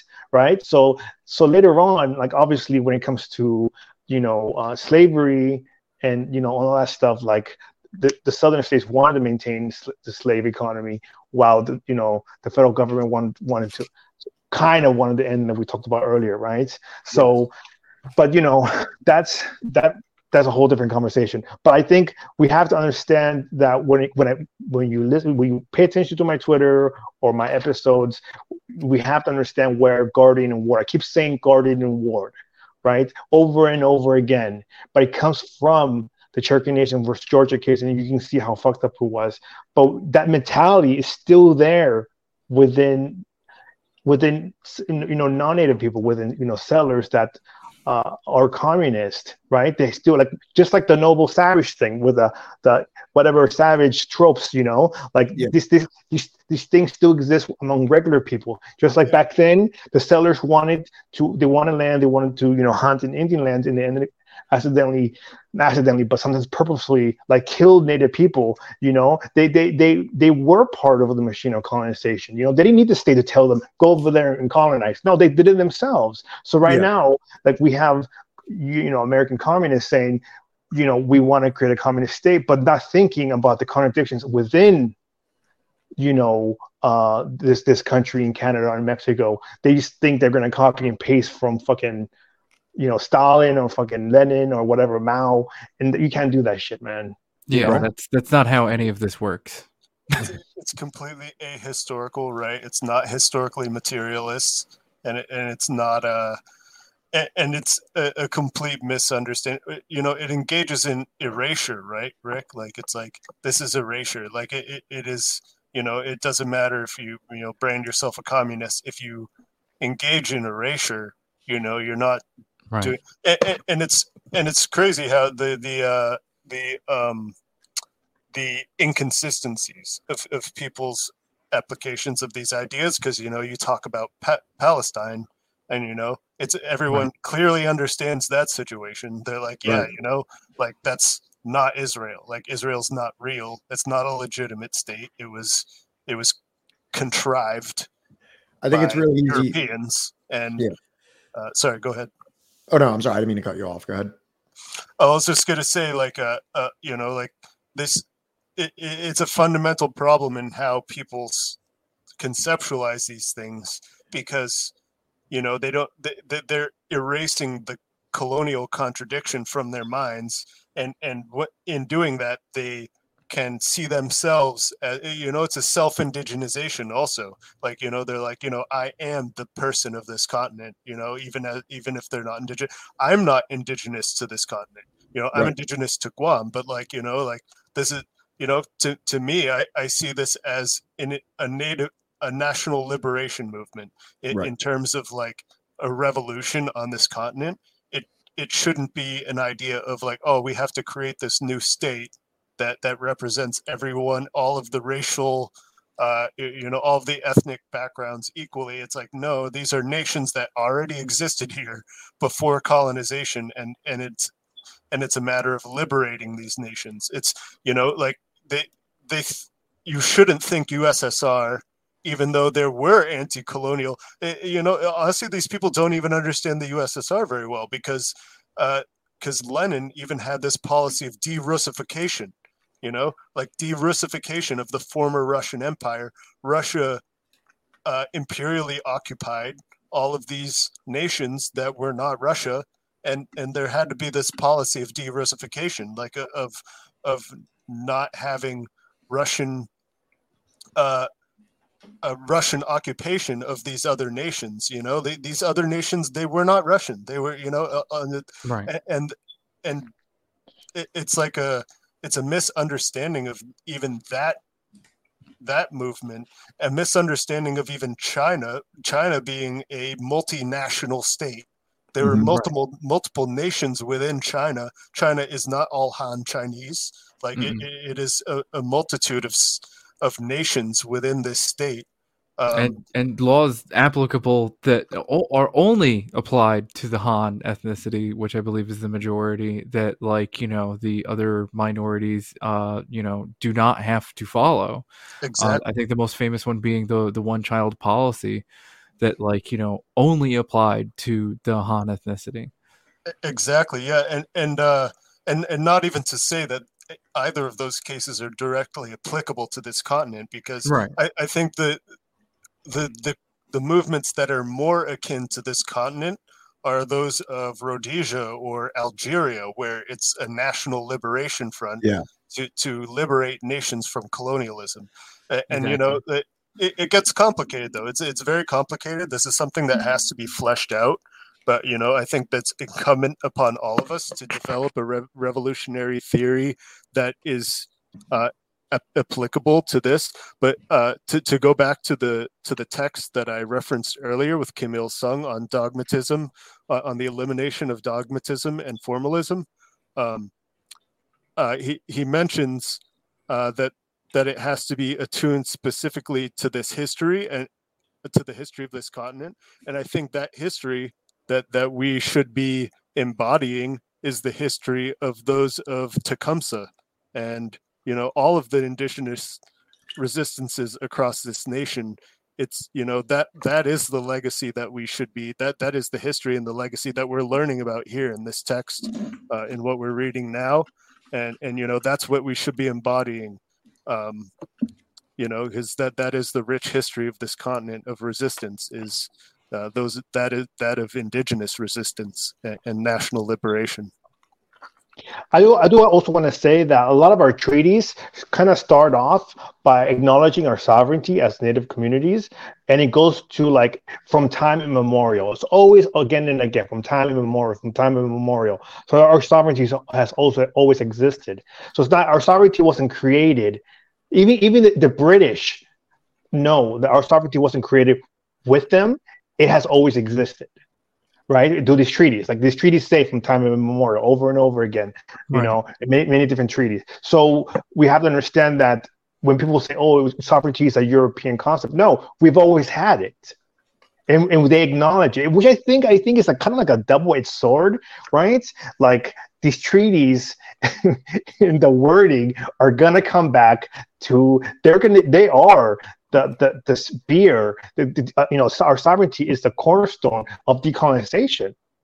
You know what I'm saying? So unlike the Native people in Latin America, they didn't get all these sovereignty and governments or anything like that. They were just forcefully, aggressively assimilated into colonial society, and they are gonna have to have real heavy, hard conversations about what sovereignty looks like, because a lot of people that especially Chicanos and Mexicans, they like to distort our sovereignty by saying that for example, that we get registered with the U.S. government. I've never registered with the U.S. government. I actually went to Comanche Nation and said, so and so's my family. I had to prove it, and then they go, okay, you're enrolled. So the Comanche Nation was the one that I got my citizenship with. I didn't go with the U.S. government and say, hey, I'm Native. I don't know how Canada works out, but it doesn't work like that with us, right? I don't even know if Canada, a lot of Canadian or tribes that exist within the purported boundaries of Canada, I think more than a few of them don't even have any treaties with Canada. So I think it was one of those things that we have to acknowledge within sovereignty, and sovereignty is a contradiction that is not known by fucking communists on the West. right? Everything's about class struggle. It's never about like sovereignty. It's never about cultural. It's never about colonial. It's always class. When that doesn't play. We all live in a class fucking warfare capitalist system. Fine, I acknowledge that. Like I do not deny that, right? But at the same time, we can't like overlook like what's the foundation to our sovereignty, our foundation to our nationhood, right? Well, I mean, and like the good settler that I am, I have plundered this term from Red Falcon, and I believe he called it like the stratification of class, and that class can be stratified, right, when examining it, and that everything should not come down to class. It's kind of like another way of saying basically like intersectionality, right? And that like there will be stratifying layers of class like within things, right? And that everything will not just purely be one thing. And it just kind of like brought me back to when I was still a Trotskyist and asked about issues relating to like to misogyny, and sexism and racism and things like that. And I was given answers that like were kind of dismissive and we're attempting to wipe all of that away. And what are you left with? It's class. It's that like the central part of it. And I feel like that's kind of just like a brutal, ignorant kind of messy way of doing it, right? I think that what the hell is it? There's all of these things like like sovereignty, right, and colonialism that are missing, because at the end of the day it's like you can't reduce this down to just purely class. This is like an immutable characteristic that like you will always and forever be a settler. I think go ahead. I was just gonna say, like, I think it's really important for us to imagine, and this is what's hard because no one has really written a comprehensive revolutionary theory for this continent. Like I think if anything, like we have indigenous resistance and we have black nationalism, and that's as close as we've gotten. Right. But like I think we need to imagine in the future is like why can't we think of it the way as like you go to another country, you establish citizenship. Maybe you're not indigenous to that country, but you're still a citizen, and you can be guaranteed economic and social rights as a citizen.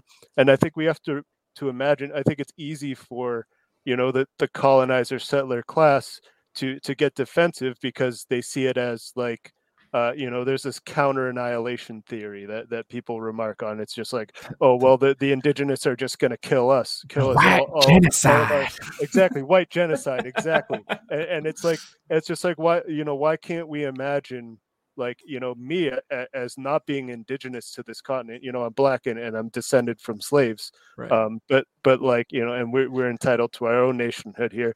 But like that's all also has to be worked out with indigenous nations and the people whose land this truly belongs to.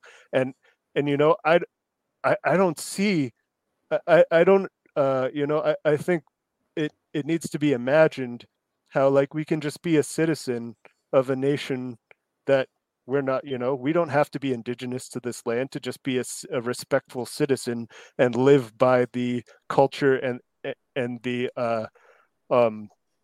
by the ways of the people who and the laws of the peoples whose land this rightfully belongs to. I want culture already was like that at one point. Like there was a point in time where like you identified more as like a New Jerseyan or a Virginian or something than you did I'm a citizen of the U.S. Exactly. And as far as whiteness is concerned, I am pro-white genocide. All right. Fucking no. White, I'm not gonna. Hang on. Whiteness, right, is one of the few, like, social it's a social construct, right? Race is a social construct. Yeah, exactly. Right. Yeah. It's a social construct, right? Whiteness, right, is one of the few things that can ebb and flow like a fucking tide. Okay? You can be Russian in like, the 1950s and you're a Slav. You can be Russian in the 90s and suddenly you're white. right? You can be Russian in like, the early 2000s, right? And you're Slavic again, right? And now you can be Russian and be part of some Asiatic, despotic fucking culture. Whiteness, the Italians were not always white. The Irish were not always white. We should abolish it as a social construct. Yes, race is a social construct and not real. Racism and the effects of it are very real, right? But they reverberate the fucking hardest on people of color. They reverberate the hardest on the people that are excluded and considered the other, the not white, because whiteness is one of the few social constructs where it is not tied to any one thing. It is not tied to any kind of immutable characteristic. It changes throughout time. People and whole social groups and cultures can be added and removed. Yeah. Name another race that can do that. We have a comrade by the name of Q, and he made such a good point that I really resonated with, that white people need to reconnect with their ancestral roots and discover their real identity, their identity that is not whiteness. Like, whiteness is a construct. It's like, no, you can be Irish or you can be Italian, and you should connect with that, and you should connect with that ancestry, because it's the whole construct of whiteness that even Gerald Horne notes, that, like, in the early days of colonization, that it was first based off of religious affiliation. And they had to expand it into this idea of whiteness in order to make this whole colonial project work, in order to get more bodies. Yeah, you needed more bodies. If you only had Catholics, you didn't have enough people to colonize. So you needed more people. You need to include the Protestants. The Protestants needed to include the Catholics. You needed to include all of anyone who had the same skin color as you. So yeah, like I think that Europeans do need to, in some ways, reconnect with their ancestry, and then also, like, strive for, as colonizers, if you strive for decolonization, then you're striving for citizenship under the rightful governance of this continent, which is the indigenous governance. And that's, why does that sound, well, I understand how, the ignorant, white genocide, the people who cry white genocide can be like, oh, they're going to do the same thing to us that we did to them, but it's that was never the case. The indigenous we covered that in 2 episodes. It was episode 112 and episode 115 on the podcast. One we refuted what's his name, Hinkle and Maupin, not Hinkle, it was Maupin, right, and his little gang. And the second one was Haas and Hinkle, where Hinkle actually said, after the revolution, whenever settlers become proletariats, they will become indigenized, which is fucking awesome. No, that's not how that works. So, but I think going back to I want to go back a little bit to the eras of, like, federal Indian law. Right now, we're in the self-determination era, and from the 1960s to present, that's the era, and we have to understand that within that time, we have gone very, very strong, and not just economically, but also politically. We do, try to push for laws to be, enacted. We assert our sovereignty. And there's a situation one time that happened when I was in San Antonio. I used to go study group with some anarchists. And first of all, I do not agree with anarchist theory. I think it's straight garbage. And the reason I say this, right, I will say this, and I'm telling you the story right now, is that they talked about having no federal government, no central power, and they talked about, towns having their own laws, blah, blah, blah, right? But then I said, hey, man, what about if there's a settler town upriver, and then downriver there's a native town, and the settlers are polluting too much, and the settlers like, what the hell's going on upstream? Can you stop polluting so much? The anarchist said, they shrugged. They literally just shrugged, right? And I said, that's kind of fucked up, because, if you go to, like, actual history, and when Native community, there was the Pueblo of Isleta in New Mexico, and there's a court case called City of Albuquerque versus Browner, right? So the city of Albuquerque was upriver from the Isleta Pueblos, and there's a certain level how clean the water should be for the state, but the Pueblos had their own standard, which was even higher, right? So with the court battle, the Pueblos won. Right. So now, now the city had to abide by the Pueblo standards of how clean the water should be. That shows you that we asserted our sovereignty, and we made a whole city follow water clean, how clean the water should be. And but according to anarchists, it just shrugs. Right. Right. I'm not saying this is a perfect system right now, but I'm saying that this is, we are pushing. There's whole section. There's a whole section of native law where it talks about the EPA. The EPA has a policy about like having native communities set their own standards within their communities of how things should be handled, right? So like, this is us promoting our sovereignty. It's also like the ICWA, the Child Welfare Indian Act, and there's like the Indian Arts and Crafts Act, and there's like the laws to protect eagle feathers and the Native American religious rights. All these laws that got enacted since then, right, is to make our sovereignty stronger, and our economies are stronger, our tribal governments are stronger. A lot of us are creating court systems, creating laws. There's like, now we're pushing for, now with the whole missing and murdered Indigenous women, now the conversation about sovereignty, because now we can't prosecute non-natives, because there's a whole law that started in the 1800s, how we can't prosecute non-natives, Americans. So now there's a conversation of we should prosecute against non-natives that don't. I mean that we like. Where's the jurisdiction? The jurisdiction conversation comes in.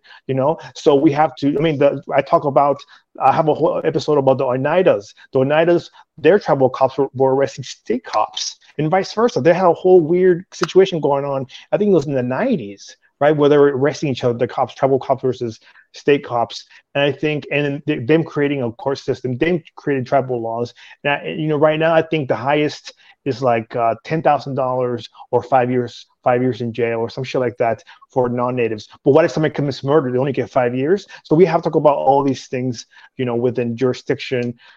But but as I said before, I said in the podcast before, we have a system right now where we have economies that employ millions of people. We control infrastructure, right? I said this before, like that. For example, the Navajo Nation is almost 300,000. They control infrastructure, government, economies, and we have 574 nations across the U.S. controlling infrastructure and economies. Like, if the U.S. collapses, we are here to take over. We can take over. We have experience. We've been through worse. And we right now we are hiring non-native. Most of our hirees are non-natives, right? So our economies. You can get me a job when I'm done with law school, right? Yeah, and I think. And our economies are nationalized. Our casinos are nationalized. Nobody owns the casino. They have to be communally owned, right? I can't remember words right now. They fund programs, within the tribes that and they make our lives better. I'm not a pro, like, I love casinos, but I'm not against them right now because they are helping us right now. I mean, whatever means they have of affording programs for their people, reallocating some of that stolen colonial wealth back into their community, right? Through your aging, probably racist grandma and grandpa. So there's a question in there. Yeah, I think you highlighted it. The question about identity. Yeah. How would one's family so mixed to go about that? I'm equally Irish and Japanese too. I think that somebody's a seller that, like, for example, in the decolonial state, like, if you're not from a native community, then you're still considered a seller. But I think you don't have certain like powers. Like, I do think like things should be nationalized within a decolonial Senate, right? I said this 1,000 times on my podcast. I mean, we talk about the means of productions, right? Why would a communist party control the means of productions and the native people should go be autonomous over there? That's still Guardian Award, right? They will still be controlling their resources under decolonization. The native people and Black African sovereign states. A sovereign state, like say a sovereign state, would be, controlling the means of productions. It doesn't mean that sellers would have less rights. It just means that, I mean, it's really tricky because under communist theory, everybody should have, like the workers should have the means of productions. But under this case, the workers have not been, I mean, the good intentions, the good faith is not there. Yeah, I right? guess then you can get into. Sorry to interrupt you, Ricky. Please go. Sorry. Yeah, so I think let me finish. So I think we have to talk about what decolonization means. Is the means of production goes to this decolonial Senate, and they take care of everybody. We're taking care of a lot of people right now. Like I said before, non-natives work for native communities, native tribes in casinos or other economic ventures, and I don't know, like I think there's a bias or like projection by settlers to say, in decolonization, we would be like apartheid or we would be this, in the first place, let's be honest, whenever like I have these conversations, I do feel like I do see your points, but whenever I read Fanon, I think to myself, fuck it, you don't even belong here. Right? Like Fanon makes me like not give a fuck about people's feelings. And he says you shouldn't give a fuck about people's feelings. And I'm not giving a fuck right now. I'm being honest with you. Like, yeah, you can stay here as long as you respect our sovereignty in the decolonial state. But don't think we're gonna oppress you. We're not gonna oppress you, man. Like in a real decolonial state, we're not here to oppress. We're here to build a society to abolish settler colonization, settler nationalisms, and to create a whole new society together. Right. I think I know what they're getting at, though, and I like as somebody that's mixed, right? And my family from a colonized country, India, is Anglo-Indian specifically, which means that like I come from people that sided with the fucking colonizers. Okay. And like as somebody that like is mixed, I don't concentrate so much about like needing that kind of attachment to like like whatever culture that I didn't grow up in, or a culture that like I don't necessarily or wasn't necessarily like raised with. I think of it more as like I can appreciate certain things that like maybe came from certain parts of my family, but that doesn't necessarily mean that like I need to what's the word I'm like trying to find here? Where you're trying to come into grips with national identity, right? Yeah. Because like this is like where I feel like a lot of this comes around to is like a lot of people tend to cite Stalin on the national question, right? So yeah. So it's like it comes down to national identity a lot of the times, and it's like what it comes down to for people like that, the question that came up with the listener is like you have to cede your previously held colonial national identity, and then what does that mean? Where do you live specifically? Do you live on in Rick's case Comanche? If you live on Comanche land, you won't be in the Comanche government, but you'll be a citizen under Comanche law and under Comanche governance. So like it's like just like if I were to move to Norway, I'm not a Norwegian, but like but I'll live under Norwegian ways of governance. I'll live under Norwegian governance. I will ideally have not that Norway is like a socialist country, but like like I would abide by their ways of governance, and it's like. It's like that's something that you should expect as someone who's not indigenous to a land that you live on. You should just expect it. Yeah, I should abide by the ways of living of the rightful rightful nation whose land this belongs to. It's like if I were to move to India, I should expect to abide by India, the laws of India. If I move to China, I should expect to live by the laws of China. But I should also expect economic and social rights, and that's completely fair. I think a lot of the times this comes down to this like purity test of like, oh, well, are these indigenous nations communist? It's like, oh, is this going to be a communist? Let's by first whose definition? Exactly. Let's remember that these indigenous nations were practicing collectivism before Marx even was born. So I scream from the rooftops all the time how proud I am to be from New Jersey, and I say like NJ Pride Worldwide unironically every time New Jersey comes up, right? if New Jersey is like, suddenly returned to like, the Haudenosaunee. Lenape, the Haudenosaunee, the Lenape, whichever, right? I will still be proud of where I am from. I think I come from a beautiful state and a beautiful land. I think I come from like, an ethnically and culturally diverse, wonderful place with wonderful food, and for it to be like, rightfully returned to like, the people whose land it is and belongs to, right? Whatever they want to call it.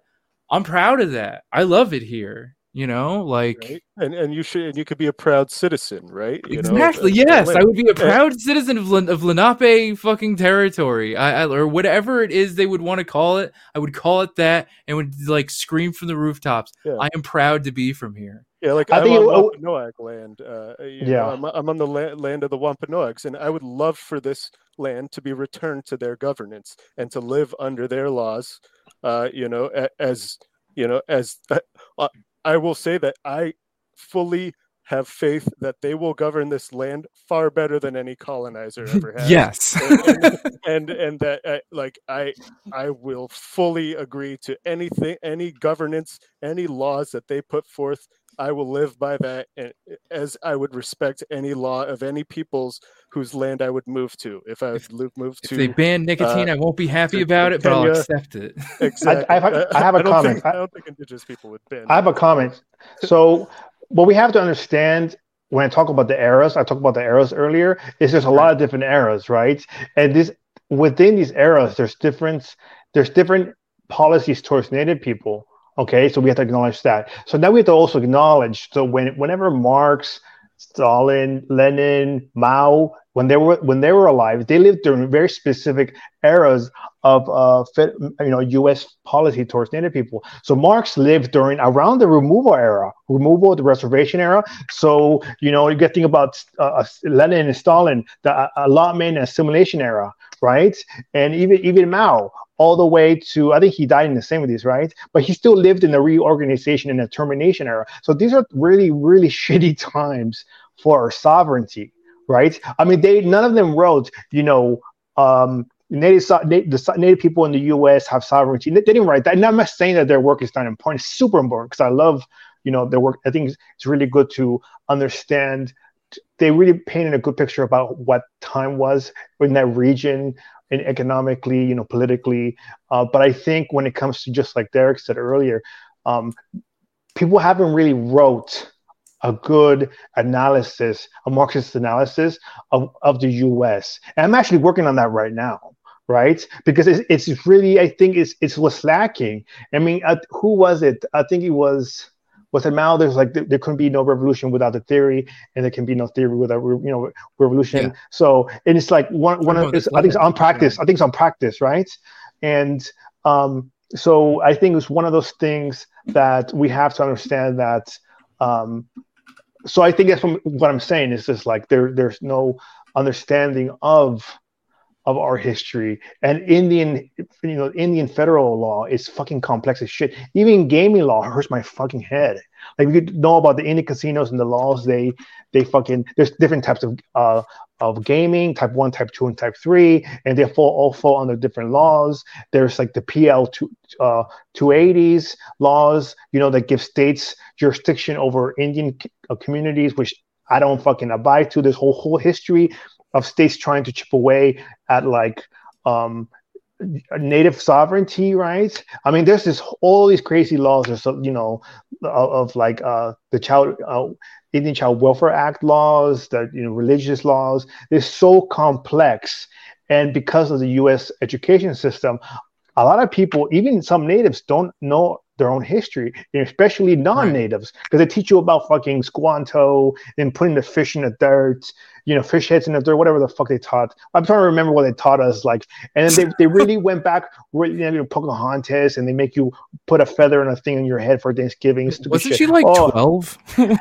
Yeah, but the thing was, like, they make you do stupid shit about Native history, and they don't really teach you anything like with substance.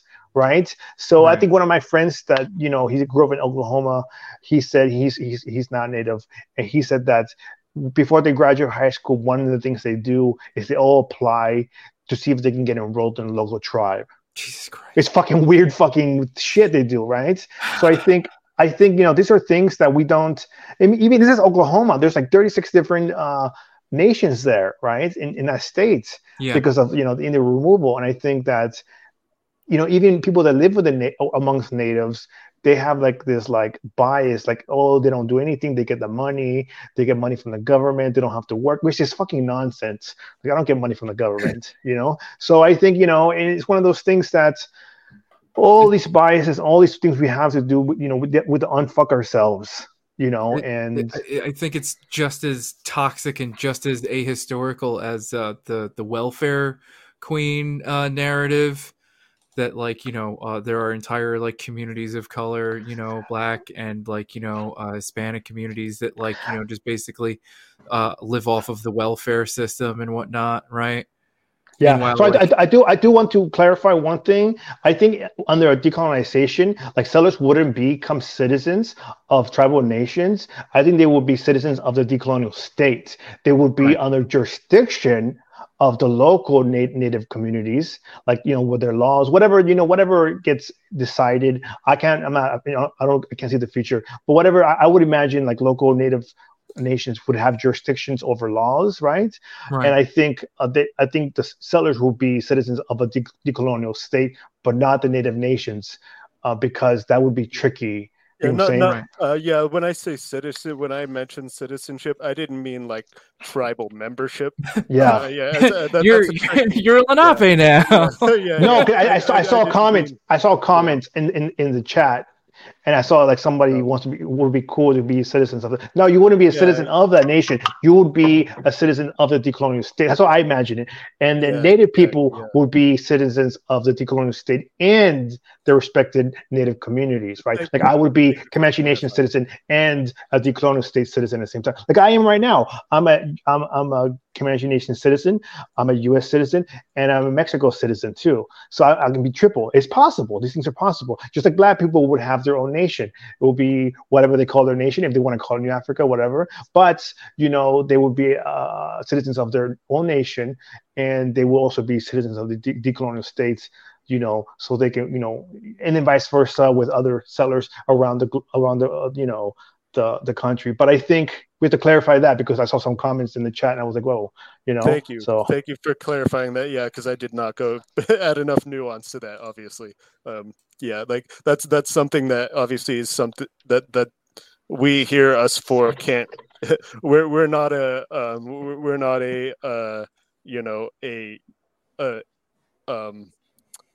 conference on decolonization of this continent. That's a whole thing that has to be worked out with the indigenous nations and then the Black nation of this continent, and a whole agreement. I love when Gerald Horne cites the Lancaster Agreement, and it's like, this is going to have to be a whole agreement for this continent that has to be figured out as to what the governance of this continent looks like. I imagine it's going to be a confederation of states, of indigenous states that all have collective and in to certain degrees governance over the continent, and there's going to have to be a whole agreement as to what the governance of this continent looks like. As Rick is alluding to, that's a whole thing that has to be worked out. None of us here are of course, like, can represent the indigenous nations and what their interests are and what the whole thing is going to look like. But to give people a loose idea is like, like we will all just be citizens, not tribal, not nation members, not members of the. We're not going to be invited to the powwows, like, it's like we're not going to be invited to the cultural, like, gatherings. It's just like we're going to have to abide by the laws of the land. I think that's just what I meant. As well. I think we had a recording recently with me, Derek, Mylin from Radical Narrative, and Yamo and Red Falcon, right? And Victor. I think we talked about the settlers in their place, because there was like some shit going on online, and there's a lot of misconceptions, and so we have to understand that like Native people have been putting this information out for years, right? And I think that we need to just I put a lot of resources out for people to read, and there's a lot of mistakes that can be done. And there's whole the article decolonization is not a metaphor. It's a really good like do not do this shit in decolonization, right? It's like don't do what Johnny Don't does, whatever the fuck those little books, you know. And I think don't do this shit. So don't race shift. Don't claim that class struggle is the only thing. All these don't claim you're adopted. And I think it's really hard. I think there's a lot of things to learn. So you can't just read, like I said earlier, Mao and Lenin. You also have to read the perspectives of Native people. And just because they're not Native, just because they're not Marxist, it doesn't mean their opinions are valid. We are criticizing settler colonization, and that's a whole different conversation. I don't know if you want to get into that. So there is a bias. I think that maybe that is a conversation that deserves another 3 hours. Yeah, we've been going a while. But I do hope that it's not too long before we record another episode with you and Derek reading chapter 2, regulating trade and intercourse. We might be able to do 2. We might be able to do 2 and 3. The chapters aren't super long, and yeah, this one ended up being pretty long, right? Because we had to get into the Marshal Trilogy, and obviously we had technical issues. Well, this is standard for us. We usually go about like 4 hours anyway, so we expect for this. The last time we had Rick on, I think we went over 4 hours. So yeah, this is standard procedure for us. So excellent. I love it. We had a great conversation, I think. It's good. I'm good. Stop if you guys want to. Yeah, not stop, not like a hard stop. I just mean like, in terms of like topics that deserve like another 3 hours to cover. I want to keep that one in the can, so to speak. Certainly, that's a good idea. That does deserve its a whole conversation in and of itself. Also, Derek, for a second I thought you were gonna say something along the lines of like, that cookout will be exclusive. So I do want to say that there's a comment on the chat, something about plurinational state. I think I don't agree with that concept, in a concept where there's Bolivia or Venezuela, and where especially like for example Bolivia, that coup was more recent, right? Where there's like settlers or right-wing people that just took over the evil Morales government, and Morales had to go into exile into Mexico, right? And this is why I don't believe in a plurinational state, because if you believe in plurinationalism, that means the settlers get the same amount of power as indigenous communities. And I don't believe in giving settlers the same amount of power as the sovereign native communities. I think there should be a decolonial Senate where all the native communities have representation, and the Black sovereign nation, and they get to talk about decolonization and how that works. Because the moment you mix settlers into that mix, there's always going to be coups, right? So plurinationalism I can wipe my ass with that shit, right? I'm sorry, like, and not to be mean with people, but like I do not believe to let settlers, or they're going to have good faith. We don't need to be like, hey, they're going to have good faith. Fuck it. Like, I'm going to be honest. Like, whoever keeps talking about plurinationalism, obviously they're fucking dismissing the coups that are going on in South America. That are right wing. This is what the U.S. does. They promote right wing coups and color revolutions to promote capitalist states, to promote colonization via proxies. I'm not for that. In a decolonial state, there's no room for that shit. Well, straight up. Rick, sorry. You go, Pat. No, it's all good. I was just going to say that, like, the only reason that, like, Venezuela was even able to avoid, like, having their government ultimately, like, ended in coup under Chavez was because Chavez rooted out, like, a lot of the military that, like, wasn't loyal to him. Yeah, but here we have the case too of there's more settlers. That's like a contradiction I tweeted about today. There's more settlers yesterday. More settlers than there are native people here in the U.S. And of course, if we decolonize the U.S. or the North American continent, I will say this right now, that the bourgeoisie abroad still will exist. You know, Right. the bourgeoisie in Europe are still going to be fucking doing their fuckery, and they're still going to, you know, promote coups. They're going to promote, you know, the destruction of the decolonial states. That's not going to stop. Total global communist decolonization needs to happen globally, 100% for full liberation. We cannot let the bourgeoisie in Europe just keep surviving. They need to be abolished as well. And, you know, it sucks. We need to fucking pull some Romanov shit on them because they're not going to stop. They're not going to stop. Yeah, right?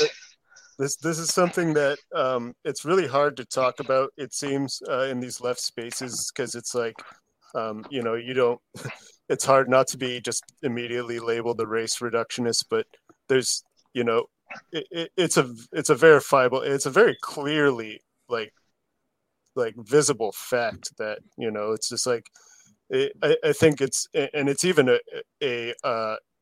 it's hard to talk about because of the vestiges of liberalism and this whole idea of like one person, one vote. It's like, well, you know, Europeans distributed themselves across the globe, you know, honestly, like in a way that they outpopulated indigenous populations on entire continents, you know, from these two continents in this hemisphere to Australia to, you know, it's, you know, when we talk about global capitalism as a problem, like it's quite clear that what is the monolith and hegemony that is the capitalist power, and it's Europe and its colonies, and it's, you know, which is represented in NATO, and then also in, you know, the NATO affiliated countries. You know, Australia isn't necessarily a NATO member, but it's a NATO affiliated country. It's essentially a vassal state of the United States, which has taken up the mantle of Europe. And, you know, these populations, you know, if we go by one person, one vote kind of like idea of socialist democracy and representation in government, it's, you know, we're still talking about European dominance of land outside of Europe, like, you know, domination of European settlers of land outside of Europe. And that's not to say that Europeans won't be a part of these societies. You know, we in a lot of ways we are where we're at. And like Rick and I say all the time, it's like, you know, as soon as we start talking about these things, people start imposing on us their own ideas of like, we just want to kick all the Europeans out of the colonies. And that's not what we're talking about. What we're talking about is expropriation, though. We're talking about expropriating Europeans from control over these lands, but Right. that doesn't mean we're going to export all the Europeans back to Europe. You know, like, you know, as long as they're not fascists, like, you know, and are trying to do counter revolution. You know, I'm sure any indigenous native person like myself, like, it's like, you can stay. You know, it's fine. Like, just abide by the laws. You know, Right. abide by the reforms. But at the end of the day, yeah, the problem of global capitalism is also a problem of European colonial dominance over and hegemony over the world, and especially of the colonies. And that's not to say that, you know, that Europeans don't have revolutionary potential. That's what I would like to see the most, honestly. Is like, I would love to see more of the European settler colonial population, you know, join us in the anti-colonial struggle. That's honestly, it's like that could be the biggest game changer. It's like, I really wish it weren't the case where that Gerald Horne points out that the history has been of the settler colonial class being a class that collaborates with the bourgeoisie. It's just like, that's been the history. I really would like for us to build a revolutionary movement that could end that, and to bring, you know, the European colonial class into the decolonial movement. Right. You know, I think there's ways to do it, and I think that could be the future if we build the right revolutionary theory and movement and organizations. Like, if we had CPUSA, if CPUSA could just, you know, not to start calling people out, But like, if the communist parties of these countries, of the settler colonies, PSL, CPUSA, Communist Party of Canada, whatever they have going in Australia, if you guys could just take a hard line on decolonization and be a part of the National Liberation Front for Indigenous peoples, as happened in Algeria. I mentioned in the last podcast we did with Rick, in Algeria, there are plenty of French Algerians who dissolved their parties and became a part of the National Liberation Front. There were French people who were fighting for decolonization, and that's what we need. We need, that's ideal, is having these, the colonizers fighting to end colonization, and it's possible. It's happened.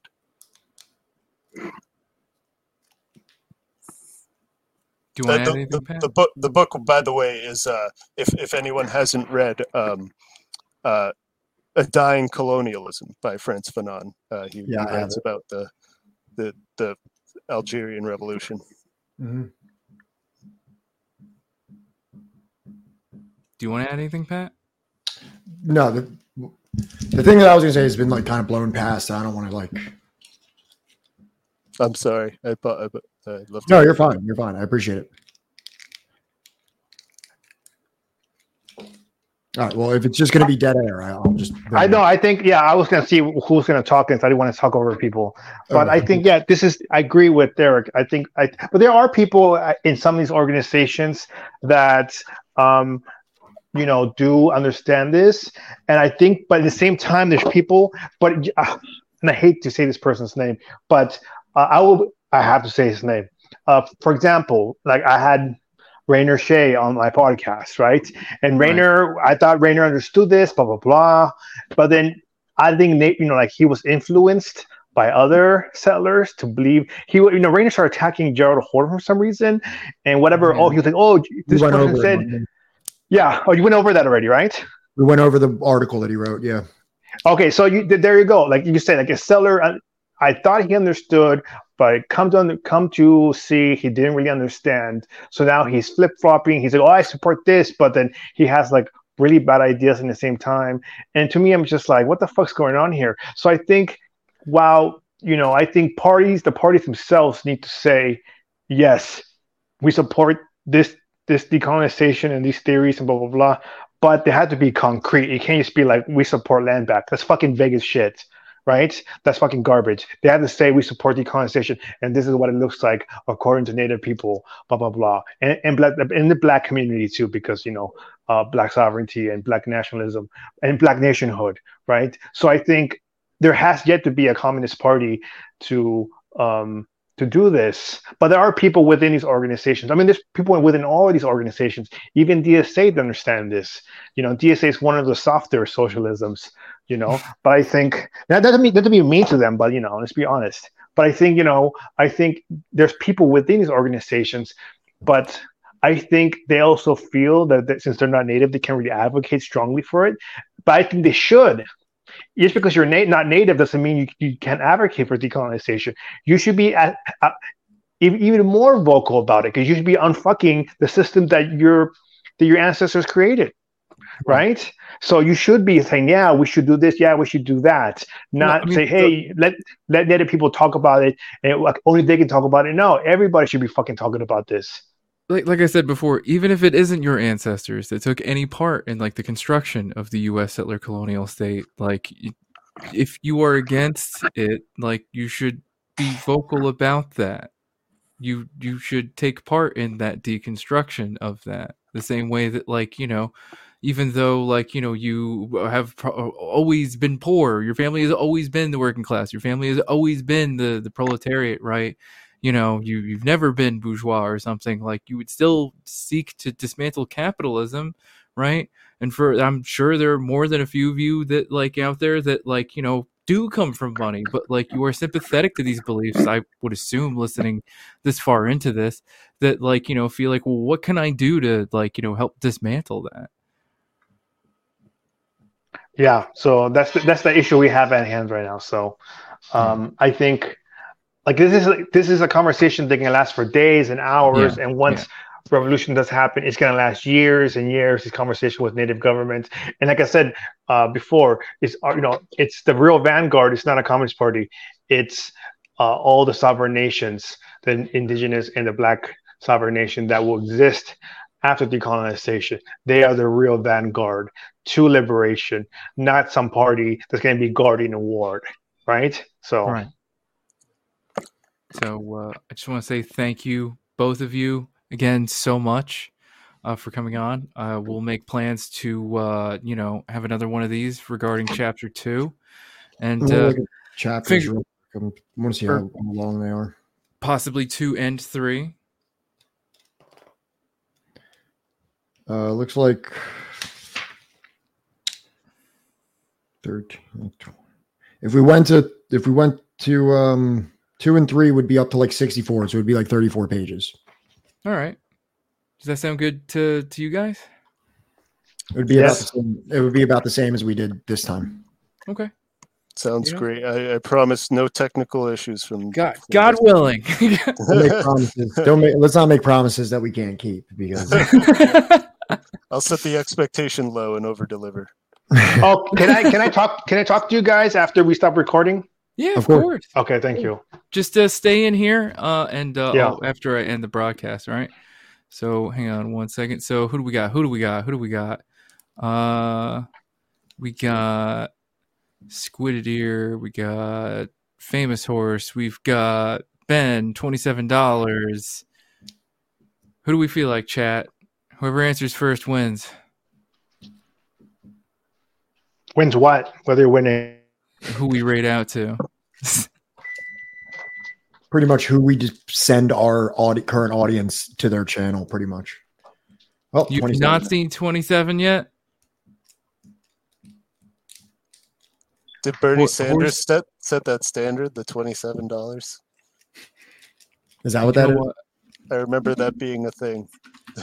I think that's like the lowest donation or something. Yeah, that makes sense that you can make and not be a super PAC. Something like that. All right. Lal salam, everybody. Stay strong out there. Give Horse my regards. I'll be in a very important meeting. Be well. Have a good night. All right. Good night, everybody. Good night. All right. I'm going to end the broadcast